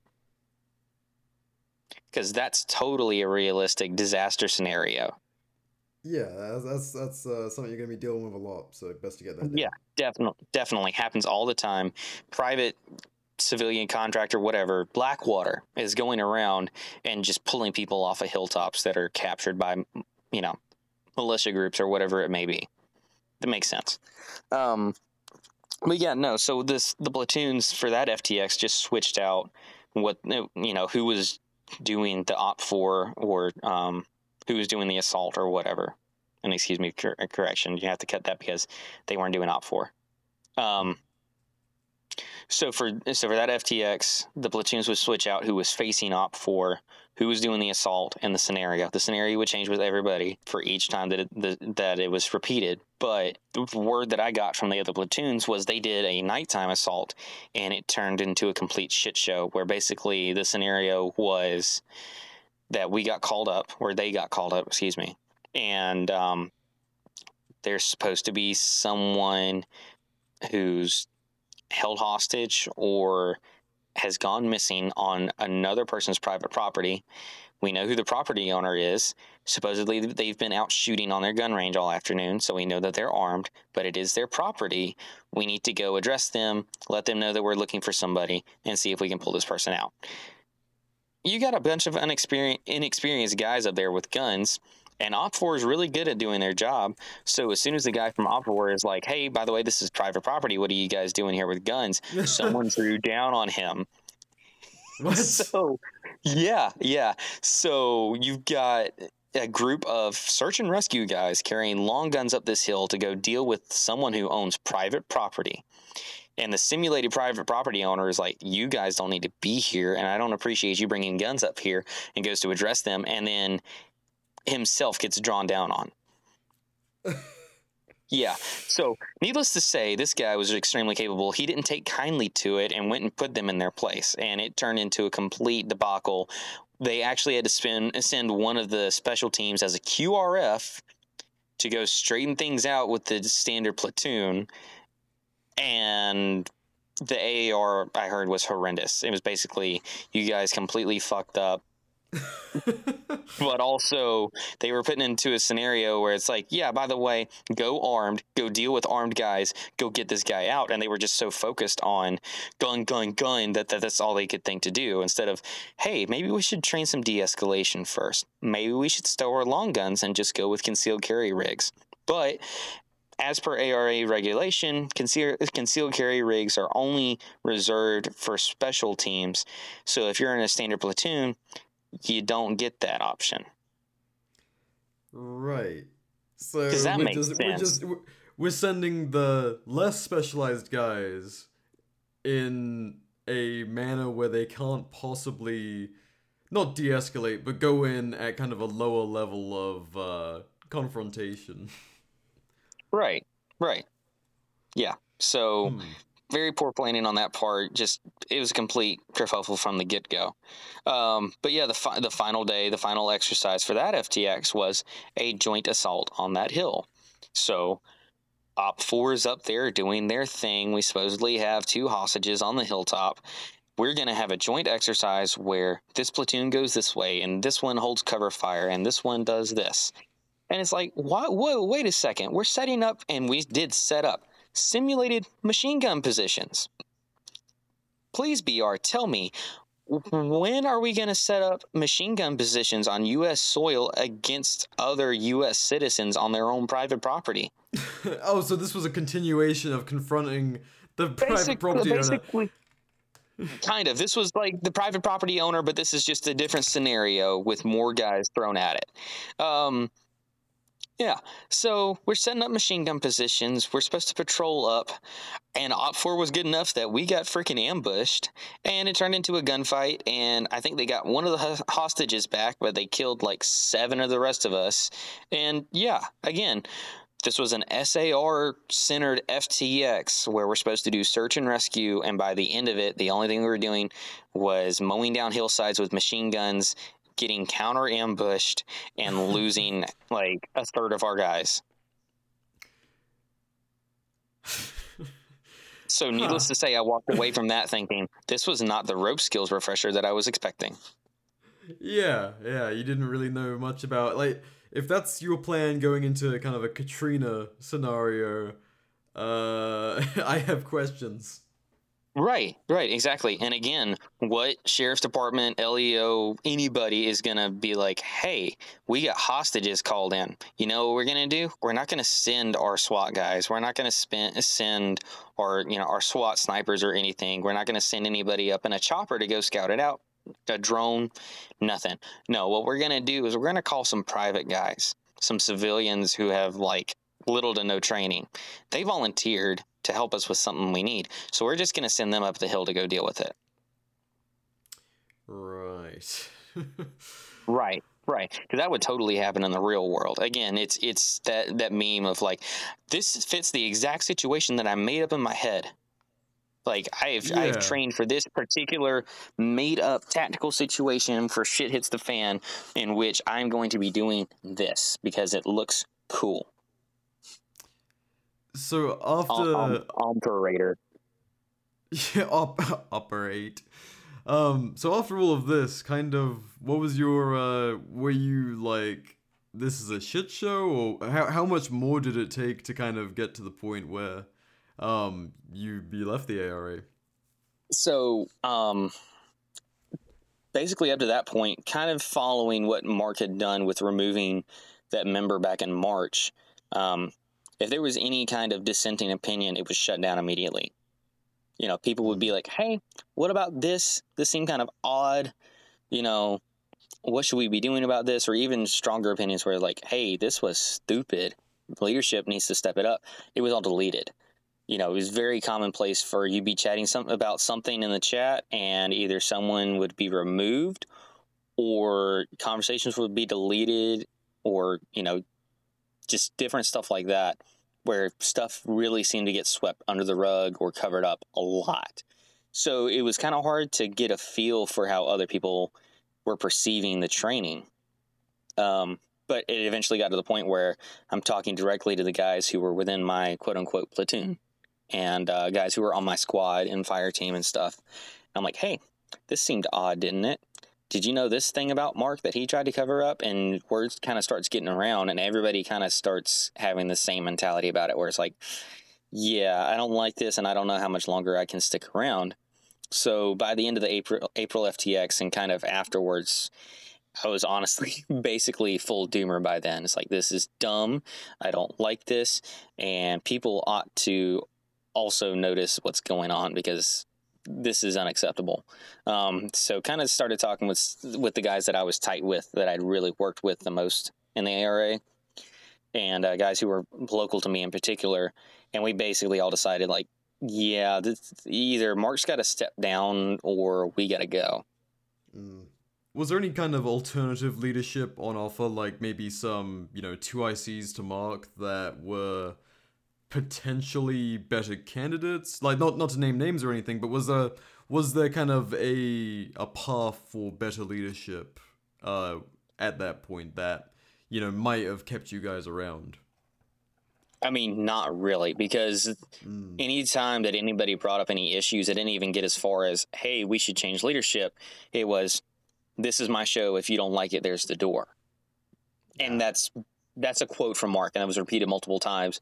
It's, this is my organization. If you don't like it, there's the door. And, that's one thing if it's like, well, honestly, it's not even military related. If you're in the military, you've signed a contract or whatnot. Maybe if you work at some other LEO department or something like that, it's, if you don't like this policy, there's the door. Cool. But we're volunteers. We came here to grow, to become better for our community. We're here of our own volition. We are self-funded. We have to buy the uniforms ourselves. We have to get, all the Mountain House meals and stuff ourselves. We're working off our own penny just to have this guy sit there and say, no, your opinion doesn't matter. That's stupid. I'm going to run it how I want to, and you can shut up and take it, or you can leave. So there was multiple situations where that happened, and, not directly at me, but at other people. And, just kind of kept building. And the more you observe, the more discontent there was. Hey, this isn't right. This is a good guy. He's bringing up a valid issue, and it's getting ignored. And it just seemed wrong. It finally came to a head for me on April 27th of 2023. So there were multiple ARA Telegram chats. There was like a chat for each platoon. There were chats for like gear, religion, gaming, prepping, and there was various amount of engagements in the different chats. Of course, the platoon chats were pretty active with the guys that you were in the platoon with. The general chat was fairly active depending on what was going on. Gear chat was pretty cool. But of all the chats, Gear Chat was one of very few chats that Mark didn't actually have a stranglehold on. He was an admin in the chat, or no, he was a moderator in the chat, but he didn't own the chat. Admin, moderator, whatever it is on Telegram. So to give you an example and backtrack just a little bit, I had started a chat on Telegram for my squad. I included my platoon lead in it, and was like, hey, I just want to use this as an opportunity to catch up new guys between FTXs. If we get guys added, I want to give them the basics of stuff. I can hold an audio call with these guys, give them the basics of infantry tactics, how to do formations, stuff like that. Make sure that they're up to date on their packing lists. Their backpacks are good to go. They've got enough water. They're hydrating. They're not missing anything. If they need an extra sleeping bag, we can hook them up with someone who's got one. Something like that. Created that chat for the good of the guys within my squad, the guys that I was directly working with. Yeah. Apparently, Mark found out about it and handed it down to my platoon lead that I needed to shut it down or transition control of it to my platoon lead, and that Mark needed to be added to it. Seemed weird. Rubbed me kind of the wrong way because I'm like, dude, I did this for my guys. We're already holding trainings within this chat. It's catching people up who otherwise would be flying blind like I was at my first FTX. Like, I'm trying to help these people, and you're just like, yeah, no, you can't do that because Mark wasn't involved in it. So, like, okay. We made another chat because for whatever reason, Telegram was acting up and I couldn't transition control of it. And honestly, I kind of throttled back. And I hate to say that because it kind of was to the detriment of my guys, but it left me a little more disinterested when I tried to go do something good for the guys, and Mark had to, stick his finger in it. But yeah, so Gear Chat was one of the chats that Mark didn't have direct control over. That was one of the senior guys that actually had that chat and had started it and had added members in there from the ARA. It was still called ARA Gear Chat on Telegram, but yeah, Mark was not the owner of it. So it tended to get a little bit more spicy sometimes. But the biggest thing is stuff didn't tend to get deleted as often. Mark still had the power to do so, but stuff generally tended to get left up in there. And it's Gear Chat. So the majority of it was arguing over M81 versus multicam and Crossfire versus Everly stock and whatever else you can name. What boots are best? Oh, you wear Altamas? Well, that's stupid. And you aren't wearing darn tough socks, blah, blah, blah, blah, blah. But one day, Mark started a conversation, that day being April 27th, and it was basically just back and forth between Mark and some of the other more experienced guys within the group, guys who have outside tactical training or have military experience or whatever it may have been. They were guys who knew what they were talking about. And the conversation that day was based around uniforms and their uniform regulation. Because we had this we had this guide that told us, what we were supposed to have in our packs, what we're supposed to wear as far as our uniforms, boots, pistols, or the kind of holster that we have to carry if we're having a pistol. I mean, it's all reasonable stuff, whereas like, hey, we don't want you wearing a level 1 retention holster It's, friction hold on a pistol if you're out doing public service stuff in the middle of a hurricane because someone could just run up, grab your gun. Like, that makes sense. Wear a level 2 or a level 3 retention at a minimum. That's fine. But the problem is people would go buy gear based off the regulations within the guide, and then the regulation would change. And that's what happened several times during my stint in the ARA was, go drop a couple $100 in this shirt and these pants, and oh no, we're going to a different color. We're going to a different style. And prior to April 27th, we'd had a roundtable chat on Telegram of, hey, by the way, we got some updates. And one of the updates was that they were going to all multicam for field service uniforms, and that they were changing the regulation on the public service shirts, but that I think that regulation at the time was pending. They didn't know exactly what style they were going to go with. But basically they were getting away from combat tops and going to a full-on field blouse. So April 27th rolls around, Mark's talking about it again, and the guys are firing back. The guys with more experience are basically saying, field blouses are dumb. If you're wearing a plate carrier, having 14 million pockets on the front of your shirt's really not conducive to comfort, to actually being able to get to gear and make use of those pockets. It's not prone to, being able to move in that gear. So decent arguments, like good points of, hey, I have experience with this. I've done this in real life. I've been paid to do this, and making other guys do this is a very bad idea. And also, people are already wearing these combat tops. They're wearing rugby shirts, stuff like that are more comfortable. They're more breathable, and they already own them, and they fit the previous regulation.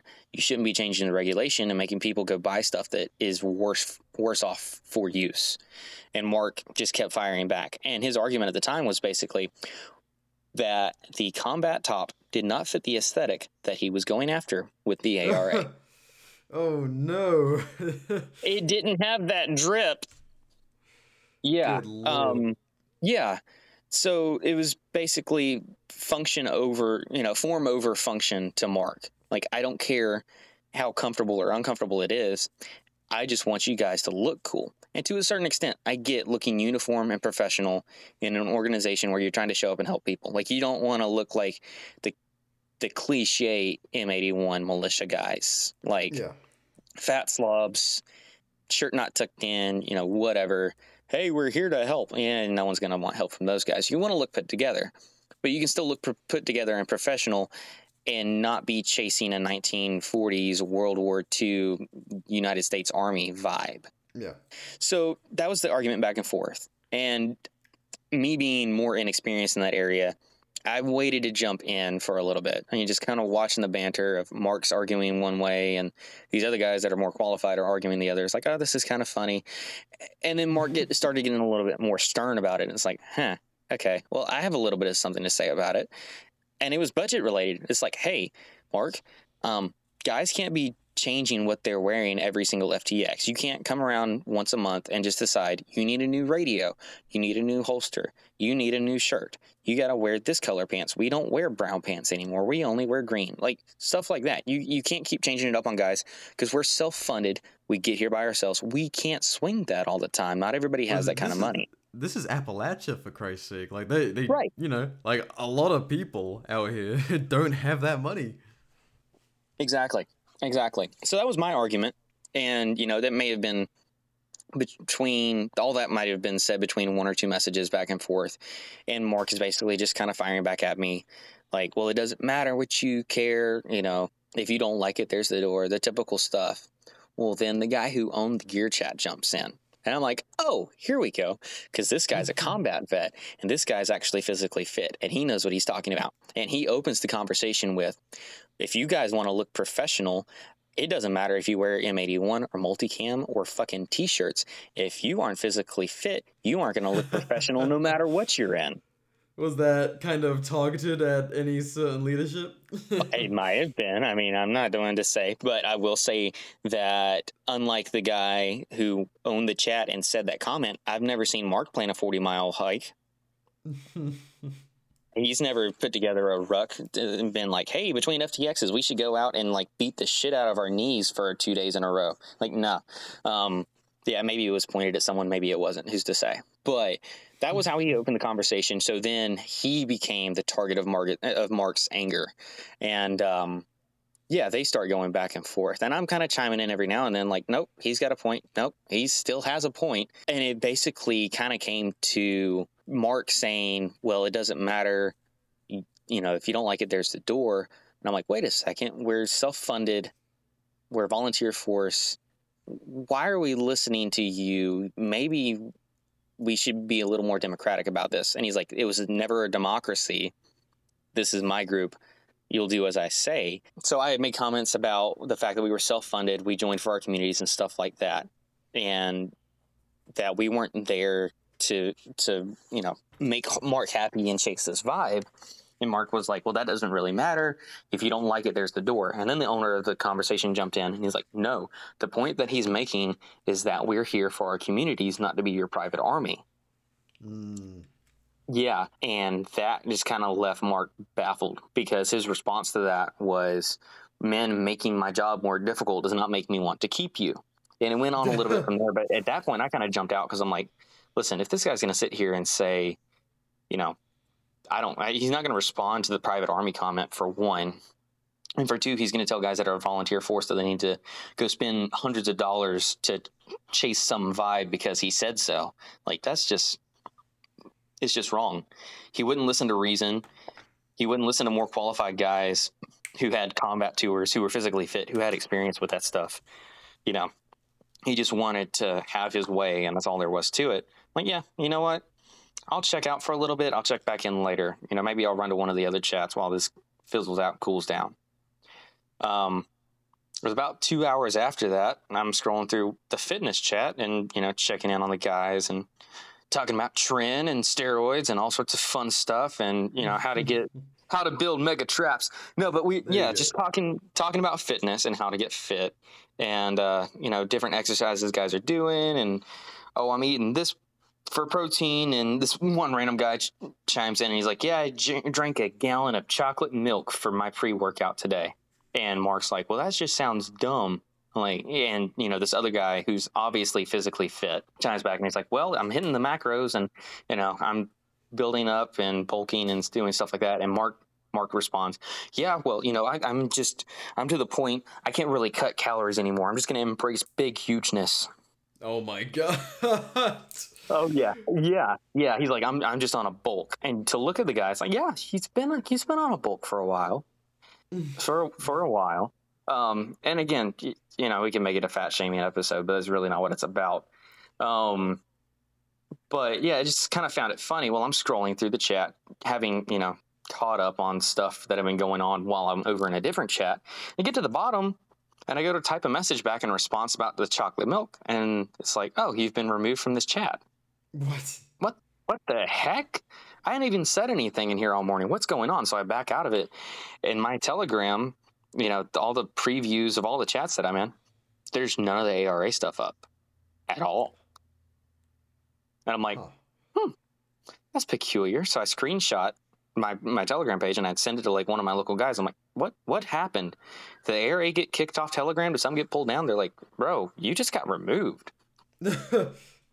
Yeah. So out of nowhere, without warning, just gone. So I shoot Mark a DM, and when I enter the conversation, it throws me back to the conversation that I'd had with the other guy that was removed back in March. None of my previous messages with Mark are there. They're gone. We'd had DMs. We'd gone back and forth about stuff several times, all positive things at that point. If anything was negative was addressed with him, it was addressed in public. So I'd had a history of conversation with him. It's gone. It's deleted. I'm like, what in the heck? Did I get blocked? So I sent him a message, and I wasn't blocked at that point. It's like, Mark, did I just get removed? And he's like, yes, you did. And I've got a screenshot of it somewhere, but I'm like, may I ask why? He said, you know, you just weren't a good fit for the team. And I'm like, wait a second. So you're telling me that I was promoted to squad lead above guys who were in the ARA longer than I was and more experienced than I was. You agreed to have me shadow you at FTXs. You commended me for recruiting people to the ARA. We joked back and forth at the last FTX that we were at, and now you're telling me that I wasn't a good fit for the team? It seems like a totally BS reason. Like, yeah, this definitely is not, total coincidence, because 2 hours ago we were sitting here arguing about uniforms and stuff. Yeah, did you ever get called a problem child? Yes. That seems to be a favorite. Definitely. So I'm not. I don't try to go to be a troublemaker, despite what having a meme page might seem like. Yeah. I really hadn't gone out of my way to poke the bear. I let other people do that, and I chime in with little ad libs or whatever. But there've been a couple times where, like after the March FTX, after the April FTX, where we were supposed to do shooting quals, I had a message that I sent to the leadership chat. All the squad leads, all the platoon leads, and Mark and a lot of the other senior guys were in a leadership chat together. So because it was pertinent to all of us, I just sent it there. I was like, hey, I got a question. The regulation, and again, regulation is not meeting up with actual in-person expectations. The regulation says that we need to do this for the shooting qual. We need to do this distance from standing, this distance from kneeling, this distance from prone. But when we did the first half of the shooting qual before it got shut down at the last FTX, we did this position, and at kneeling or whatever it was when the regulation called for standing. If we're having guys that are going to do an additional shooting qual and wrap things up between now and the FTX, do they need to do it from standing, or are they allowed to continue doing it from kneeling? And it led to this big argument, and I'm like, guys, I'm not calling anyone out. I'm not blame pushing. I'm just like, just I want trying to to make get sure people up to speed. Yeah, it's like, if guys in a different platoon are mandating regulations for their guys, I don't want them making it easier or harder on some of the guys than it was on the others. And guys don't pass their shooting qual when they could have modified one thing that everybody else got to cheat on, if you want to call it that, and actually get their shooting qual done. So there was back and forth with that, and at the end of it, it was just kind of like, yeah, by the way, the way you did it at the last FTX was wrong, and you're going to have to, everyone who shot that part of the shooting qual that way is going to have to do it over again. I'm like, oh, great. That was a waste of ammo and time, and we could have been doing other things. So just kind of walked away from the conversation like, well, at least we determined something, and at least everyone else who's involved in this was able to see, cool, we're changing the regulation back to what it was before. Transparency, cool, we're good to go. I get a message later that night from my platoon lead at the time. He's like, hey, this isn't from me. It's from Mark. I was told to hand it down to you, but I just wanted to let you know you need to stay in your lane. I'm like, what? What do you mean? He's like, you didn't, Mark wants you to run things up the chain of command and, make sure that you ask guys whether, in the appropriate order, whether or not something needs to change or something needs to happen. I'm like, wait a second. I'm in a leadership chat. Why am I in a leadership chat if I can't go direct to leadership through that chat and talk to them in front of everyone? Why does it need to be kept secret where I run it to this platoon lead, up to the XO, up to Mark, and back down? Like, why can't I just... Chinese whispers instead of transparency. Right. Let's stop playing a game of telephone and just put it out in the open. And the platoon lead was like, listen, man, that's just what Mark said. That's all I know to tell you. Just try next time to run it up the chain of command. The thing being that I had talked to the guy who was in the chain of command because we were pretty close friends, and he didn't know, and he said to ask Mark. So that's what I did. I just did it in front of everybody. And again, it wasn't like calling Mark or anyone else out. It wasn't putting anyone on the spot. It was just apparently that I wasn't following appropriate military structure, and I was treating things too casually and not staying in my lane. I wasn't minding my own business. So that part I'm not very good at. I was called a problem child. I try not to be a troublemaker. I just try to address things when they bother me. And that was one of those things that bothered me. So yeah, I got booted and, just kind of let it cool off. That was late April. Nothing really happened. I'd already thought about getting out, as we already established. And, from then on, it's kind of like, Telegram's really, really damn quiet now, but it is what it is. It's all right.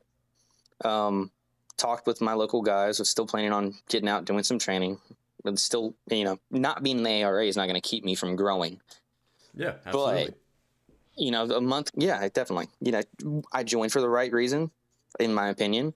I got out because I was forced out, but I would have left because I, wanted to do the right thing and wanted to make sure I was involved in the right organization. So it's not going to keep me from completing or continuing on my journey of training. But, just kind of went about my own business, doing my own thing until about a month later. And a month later, there was a chat that I was in on Telegram from another personality in the gun community. It was another Find Your Tribe post. Like, okay, cool. I'll comment up there my location. I comment my location, and similar to what had happened when I got booted out of the ARA, I checked back in 5 minutes later to see if anyone else has responded, and that entire Telegram group chat is gone. Like, what in the hell just happened? So I got to go and talk to some of the other guys that I know, that were within that group. And they said, yeah, you just got removed. We're not sure what happened. But by the way, thought you might want to know, Mark's an admin in that group. Oh, yeah. So apparently what had happened was, and this is, again, another thing with Mark, someone that was formerly part of his organization was still willing to train outside of the organization, and he either didn't want people associating with them, or he thought that because they couldn't be a part of the ARA that they couldn't train in the area anymore. Whatever it may be, when I commented that I was, looking for training in my area and looking for guys to get to know who were of a similar mindset, I got removed from that group. I don't know how much of this you want to include, but I'll go ahead and get it out there. Well, it's important. I mean, if there's an embargo against former members from training, like that's fucked. Yeah. Like, fair enough.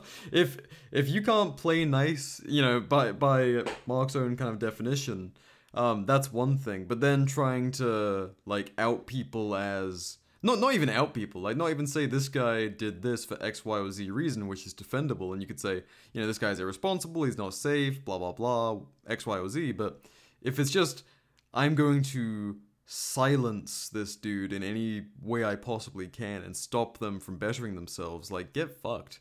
Yeah. Well, the bigger thing being that it wasn't Mark's group, and he took it upon himself to go exert power. Again, maybe he should stay in his lane. Who knows? But so, I mean, it's not the first time I've seen it happen. He actually commented about some other Instagram personalities who he had tried to recruit to the group, and they were like, "Nah, we're good. We're doing our own thing. I don't really need to join the ARA." And had publicly, with the ARA Instagram account, commented that, well, if you're not in the ARA and you're in our AO, why aren't you joining? How else are you training? Or something to that effect. Oh yeah. It's like, if you're in our area, you should be in our group if you're in this community. Jesus, like a gang. Yeah. We have total authority on who gets to train and who doesn't. But yeah, so basically got put in contact with another person who was an admin within that group and let them know, hey, by the way, I got removed from this group. Not quite sure why. I haven't had a whole lot of interactions outside of recently commenting on the Find Your Tribe post.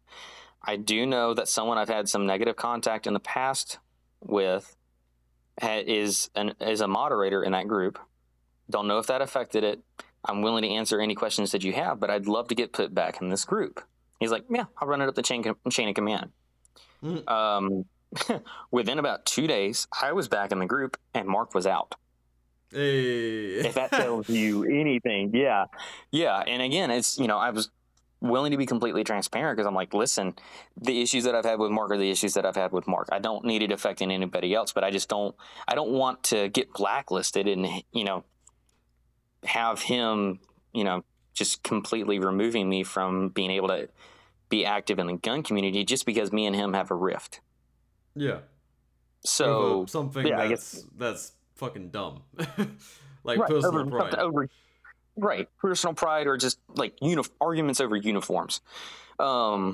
But yeah, so I got added back to that group. Mark got booted, but at that point, it was like, you know what? If he wants to really go that far, he's going to get outside of the ARA to affect people. I'm going to go call him out on his BS. Yeah, I think that's fair. Yeah, so that is where the meme page came from. So, and was there anyone else when you started that up? Was there anyone else doing what you were doing, like starting to publicly criticize the ARA? Because I think yours was the first that I saw crop up personally. So I had seen other people who were either former members or had other interactions with Mark and the ARA, trying to warn people in some of those Find Your Tribe posts. And at the time, back in like December or January, it's like, this is just some disgruntled person. They seem to have an okay reputation. So the word of one man really doesn't outweigh, his rapport with everybody else. When you get bigger names like Redbeard and Seaburn and stuff like that, you tend to give someone a little bit more gravitas. But yeah, so there was other people that had spoken out against him. There was other people speaking out against him, but I didn't see any memes about it. And I'm like, you know what? This is 2023. People speak in memes. Memes are another language all their own. Yep. And if you can make a woman laugh, you can make her fall in love. But if you can make people laugh, maybe you can change hearts and minds.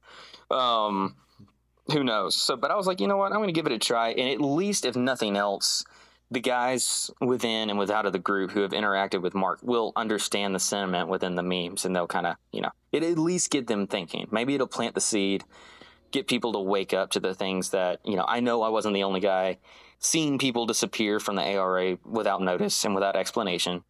Seeing the leadership issues, seeing the fact that FTXs were a complete kerfuffle and there was an entire lack of planning on the part of leadership.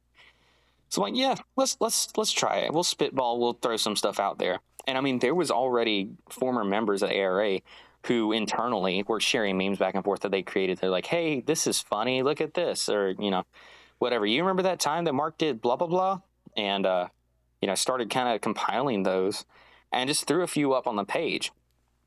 Within about 30 minutes of creating that page, I don't know who found out about it, the Appalachian Rangers official Instagram page blocked it. Damn. So I get word back basically immediately, because I'd let the guys know, the guys that I was associated with. I'm like, hey, by the way, I created this Instagram page. Go follow it. We'll share some funny stuff there every now and then. But I had a screenshot from one of them that got back to me pretty quickly. They're like, hey, by the way, you should see this. And it's Mark giving this disclaimer. All right, so the thing that the ARA posted to their main page was a pretty heavily redacted screenshot of my meme page. And it said, with the caption, as part of our ongoing efforts to serve our greater Appalachian community, it is incumbent upon us to make everyone aware of this fraudulent Instagram account that is impersonating our organization. This account is not affiliated with the ARA in any way, shape, or form, and does not represent the ARA or any individual member of the ARA in any way. This is our only real account. Thank you for your time and attention. We look forward to continuing to serve our community in any way that we are able. So, to tell you kind of what's going on right at that point, I had one photo up of a Pepe the Frog and an ARA caption. And that's what got me blocked, and that's what Mark put on his page. Well, he shot himself in the foot, because putting myself up on his page, got me a whole lot of notoriety really quickly. So people who had already been keeping a watchful eye on Mark started sending messages to my meme page. So I'm sitting there thinking, oh, I'm going to make a meme page. I'm going to poke fun at Mark. Guys that I know are going to appreciate it. And instead, I have accounts with 10 and 15 and 20,000 followers sending me messages of like, oh, so you've seen the BS that's going on with Mark too? And I realized, oh, this is so much bigger than uniform arguments. Yeah. Well, I mean, that kind of leads us to our present situation where, you know, after enough time, I realized too that the person that I interviewed had described a situation that clearly had more going on than I knew about.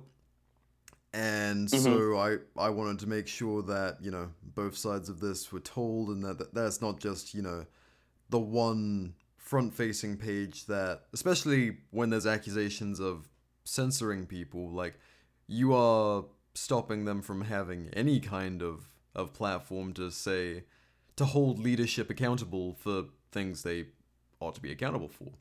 So yeah, when you shut down anyone who brings up a dissenting opinion, or you remove them, or you just completely keep them from expressing that opinion, you basically just create a culture of yes men. You're filtering out the guys with independent thought, and you're left with people who are going to do your bidding because they just go along with the flow of things. Yeah, and that's I'll get us into kind of a few things to wrap up on, but like to that end, that's where my major concerns started to come from. Because one, there was this seeming like culture of silencing people, and a few people had started to message me like, "Hey, I joined the ARA because I heard you interview Mark, but here are my experiences." And I'm like, fuck, great. Like, yeah. I want people to be out in the hills bettering themselves, and I want people to proliferate the citizen rifleman and make this country and every other country ideally genocide proof.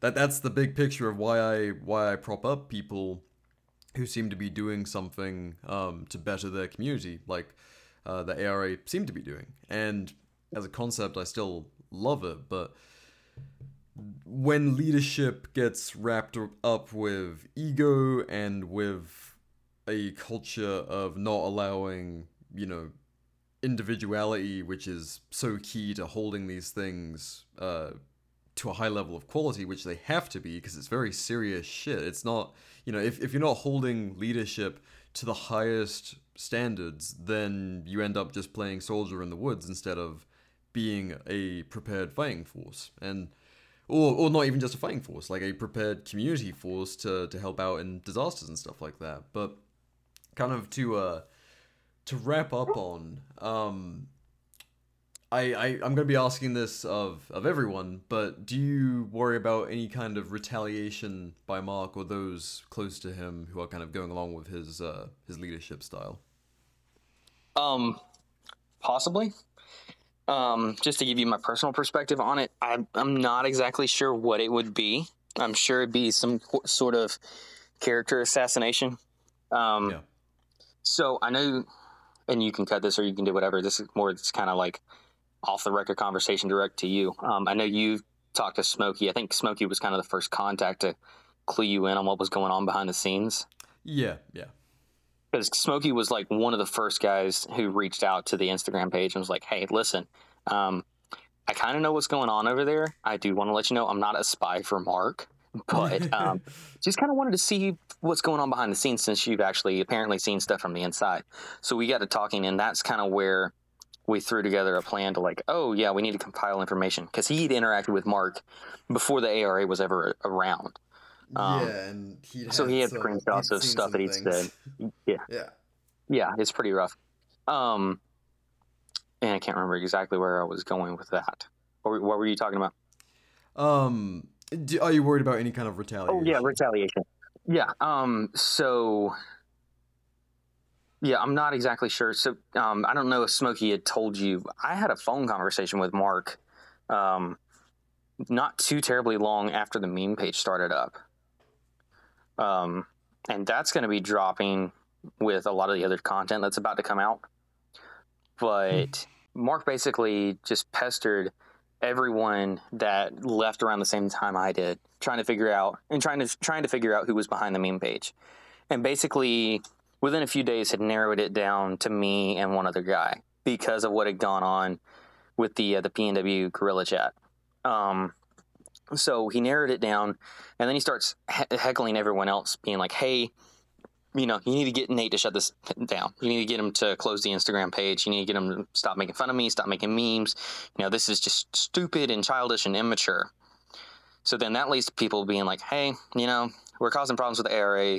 We have problems with Mark, but we don't want to offend the guys within the ARA. And Mark's talking badly about everyone else who's left now.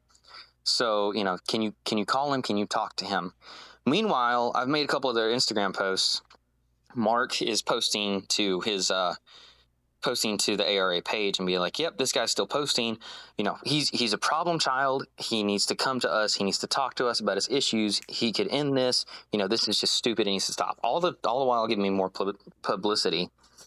But he had me blocked at this point, so I could not contact him. He's sitting there fronting to everyone else that follows him.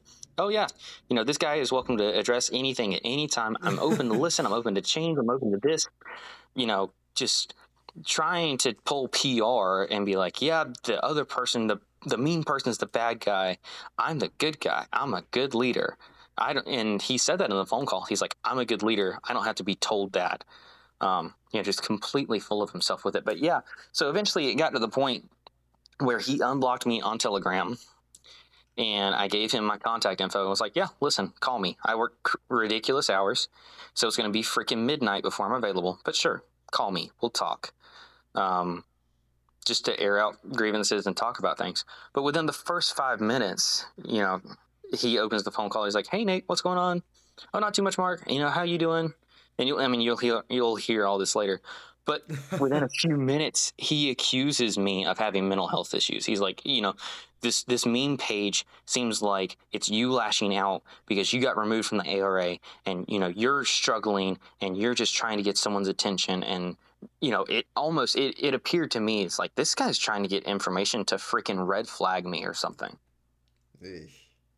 Yeah, and I could have gotten really defensive. I could have done whatever, but I'm trying to stay cool. And it's like, listen, man, this is not about me. I'm fine. My mental state is great. I'm not getting vengeance because you kicked me out of the ARA. If I would have done that, I would have done it when you kicked me. It's been over a month. I don't care. That's not what it's about. It's about someone calling you on the carpet with the BS that's going on. And that's when he, you know, starts coming on the defensive. Oh, well, I'm a good leader. I don't have to be told that I'm a good leader. You know, if you don't like it, you can leave. There's the door. And I'm like, I'm already out the door, genius. But yeah, just kind of that thing. So I said all that to say, I don't doubt that he would go for some kind of character assassination. Something that concerns me is kind of the darker side of the ARA, in that I have it on really good information from someone who's legitimately scared about this information getting out, that Mark has threatened to use his special teams against people if they, you know, speak out against him or they're working against the ARA.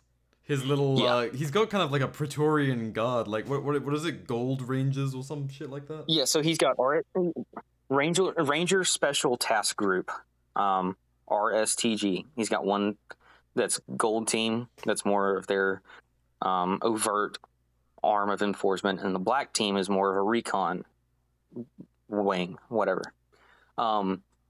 Yeah, so it was rumored that, you know, hey, if we ever get into any trouble, if anyone ever starts giving us any problems while we're out doing something, or if we've helped somebody, if something comes up, that's why we have the RSTG teams.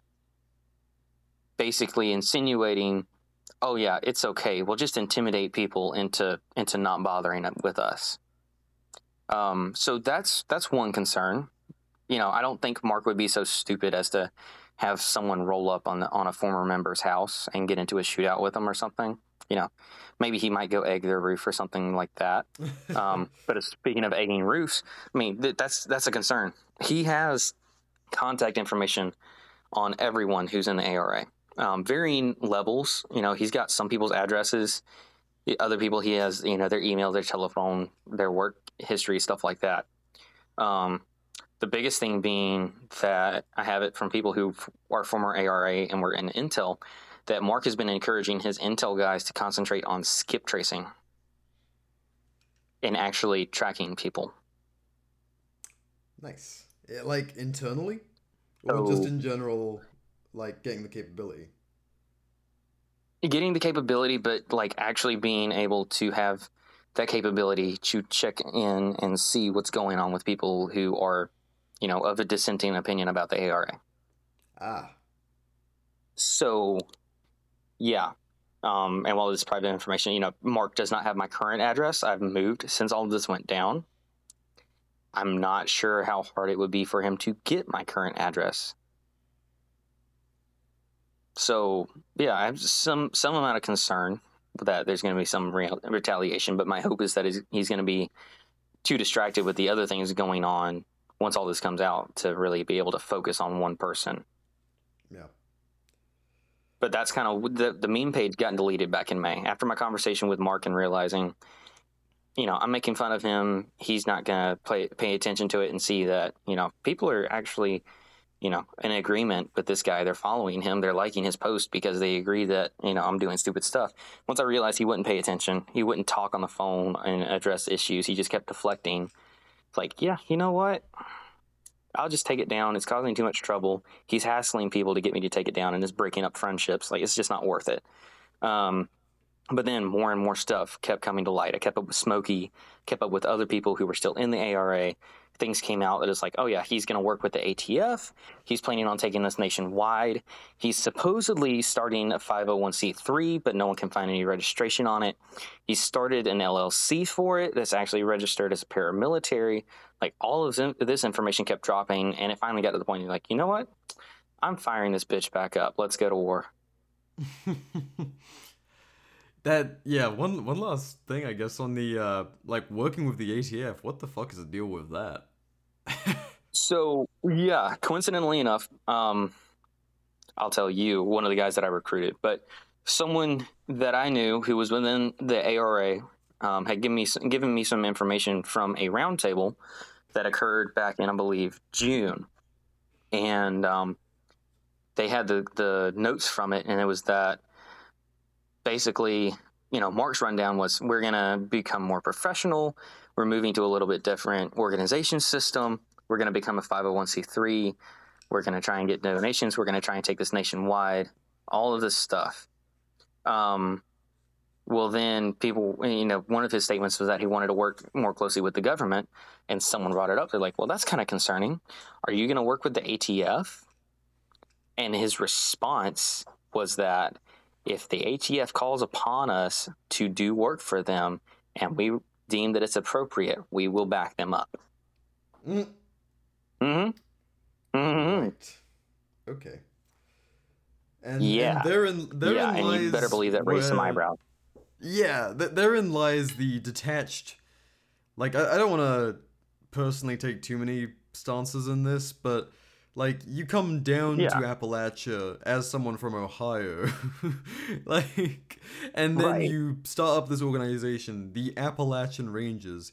You have to have a fucking understanding of the culture down here, and the big hesitancy to have anything to do with government or wider authority when you were trying to retain what few neutered rights you have left. Like, what the fuck? That is the baffling thing about Mark, is that he seems to, in some instances, be extremely intelligent and know exactly how to pull PR.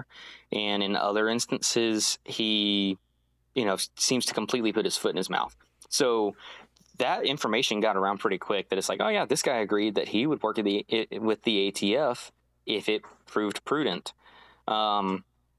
People started asking him when he would post roundtables in his Instagram story, like, hey, ask me questions. They'd be like, hey, are you going to work with the ATF? And then it occurred to him, oh, this is bad PR. I need to backtrack. And he starts answering the question, oh, no, we wouldn't work with the ATF. The ATF is this, that, and the other, because he's just trying to meet the expectation of the people that he's catering to. But, yeah, his initial stance on it was basically, oh, yeah, if they need backup, we'll back them up. He changes his tune on everything, just like he changes his tune on what his police experience is, or, how much training he's had, how capable he is. And from doing research on the guy, talking to people, looking into his background and stuff, the guy doesn't have an experience in anything. He's dropped out of basically any tactical training class he's ever been to. He's never been a police officer. He really has no right to have this authority over people, but because he sells it so hard, and people just want to stick around and think that they're learning, they just give him that position of authority over them. With that, we've been at this for close to 2 hours, and my wife is like, bro, dinner. Yes, sir. And honestly, that didn't even I know that was a lot. There's even more out there that I've got, but that's the vast majority of it. Yeah. That's the thing. I'm like, oh, we'll just do a quick 30-minute talk, and then it's like, God, there's so much.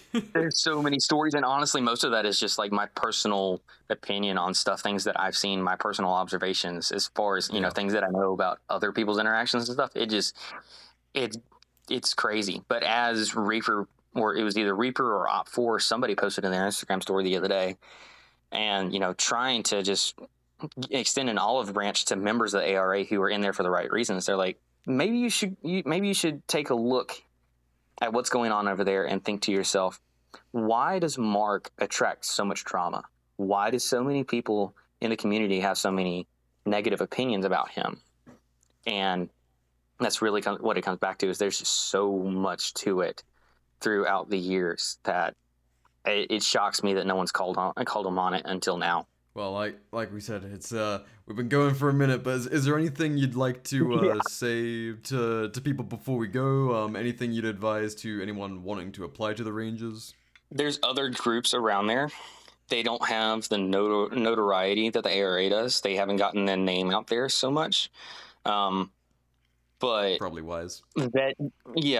Some advice that I had from someone else who I really respect a lot is, find some guys in the Find Your Tribe posts that are within like 30 or 40 miles of you. Get together, grab coffee, get to know each other, build a brotherhood and a bond, because you're in that Find Your Tribe post because you're of a similar mindset. So just get to know those people, develop friendships, and start training together. You don't need to be a part of a huge group that has a huge following and has a YouTube channel and has some sort of fame and notoriety in order to actually do something to help your community. If anything, the farther you get from home, the less likely you are actually going to be able to help your community. So grab some chainsaws, learn how to use them, grab some trucks, learn how to do vehicle recovery, learn small unit tactics, work on your own personal shooting stuff, and keep it small. Don't try and advertise it and make it some merch company or become famous. Just do your own thing. And that's really the best advice I can give. Yeah. Decentralize and keep it local. Yeah. Keep it local. Keep it with the homies. For sure. Well, really appreciate your time, Nate. We'll let you go off to your wife. I've taken you for too long, but thank you for sharing your experiences, and hopefully they'll kind of better inform the conversation going forward. Yeah, definitely. And I mean, if anyone's got any questions, feel free to reach out to me on Instagram. It's Appalachian_restoration_ASSOC. Awesome. All right. Well, once again, thank you, Nate, and we'll be back. All right, guys. Thanks for listening. These interviews ran a lot longer than I planned for, and that's on me. I underestimated just how much there was to be said on guys' experiences training under Mark, and how long it would take to frame everything with context for those outside of the loop. As a result, to avoid this being a 6-hour show, there will be a Investigating the ARA Part 2 next week, releasing Sunday 6 PM Eastern Time, with interviews from another squad leader as well as one of the former XOs, or executive officers, who had a real bird's eye view of what was going on under Mark's leadership. As a quick update before we sign off, since recording these 2 prior interviews, more information has come out which I will address as quickly as I can. Firstly, the ARA has seemingly disbanded, with their Instagram page and website being gone. Secondly, Smokey of the State of Appalachia project, who we've had on before, has released articles on its Substack detailing the many inconsistencies of Mark's leadership, with sources including his apparent stolen valor and lying about, of all things, being a cop. Lastly, it has come out that Mark has been fraudulently collecting donations for the ARA as a 501c3. While Mark had filed for this status, they never received it. There is plenty more to the story, but there is only so much time in the day, and Smokey's articles do an excellent job collecting everything in 3 parts. The link to those articles will be in the show notes. We'll be back next week with part 2 despite the organization dissolving. Not to beat a dead horse, but to help clarify why I and many others have gone through the effort to address poor leadership in our community. A friend of mine, Goonicidal Tendencies on Instagram, said it best. Self-regulation within a community is a huge part of being anti-government. Or, free men. Calling out bad actors and holding people accountable is crucial to having a successful community that is decentralized. We don't need the cops, feds, etc. we can regulate from within by informing people and letting those repercussions naturally unfold. Quite right, amigo. Anywho, once again, thank you people for listening. Stay tuned for part 2. Okay, bye.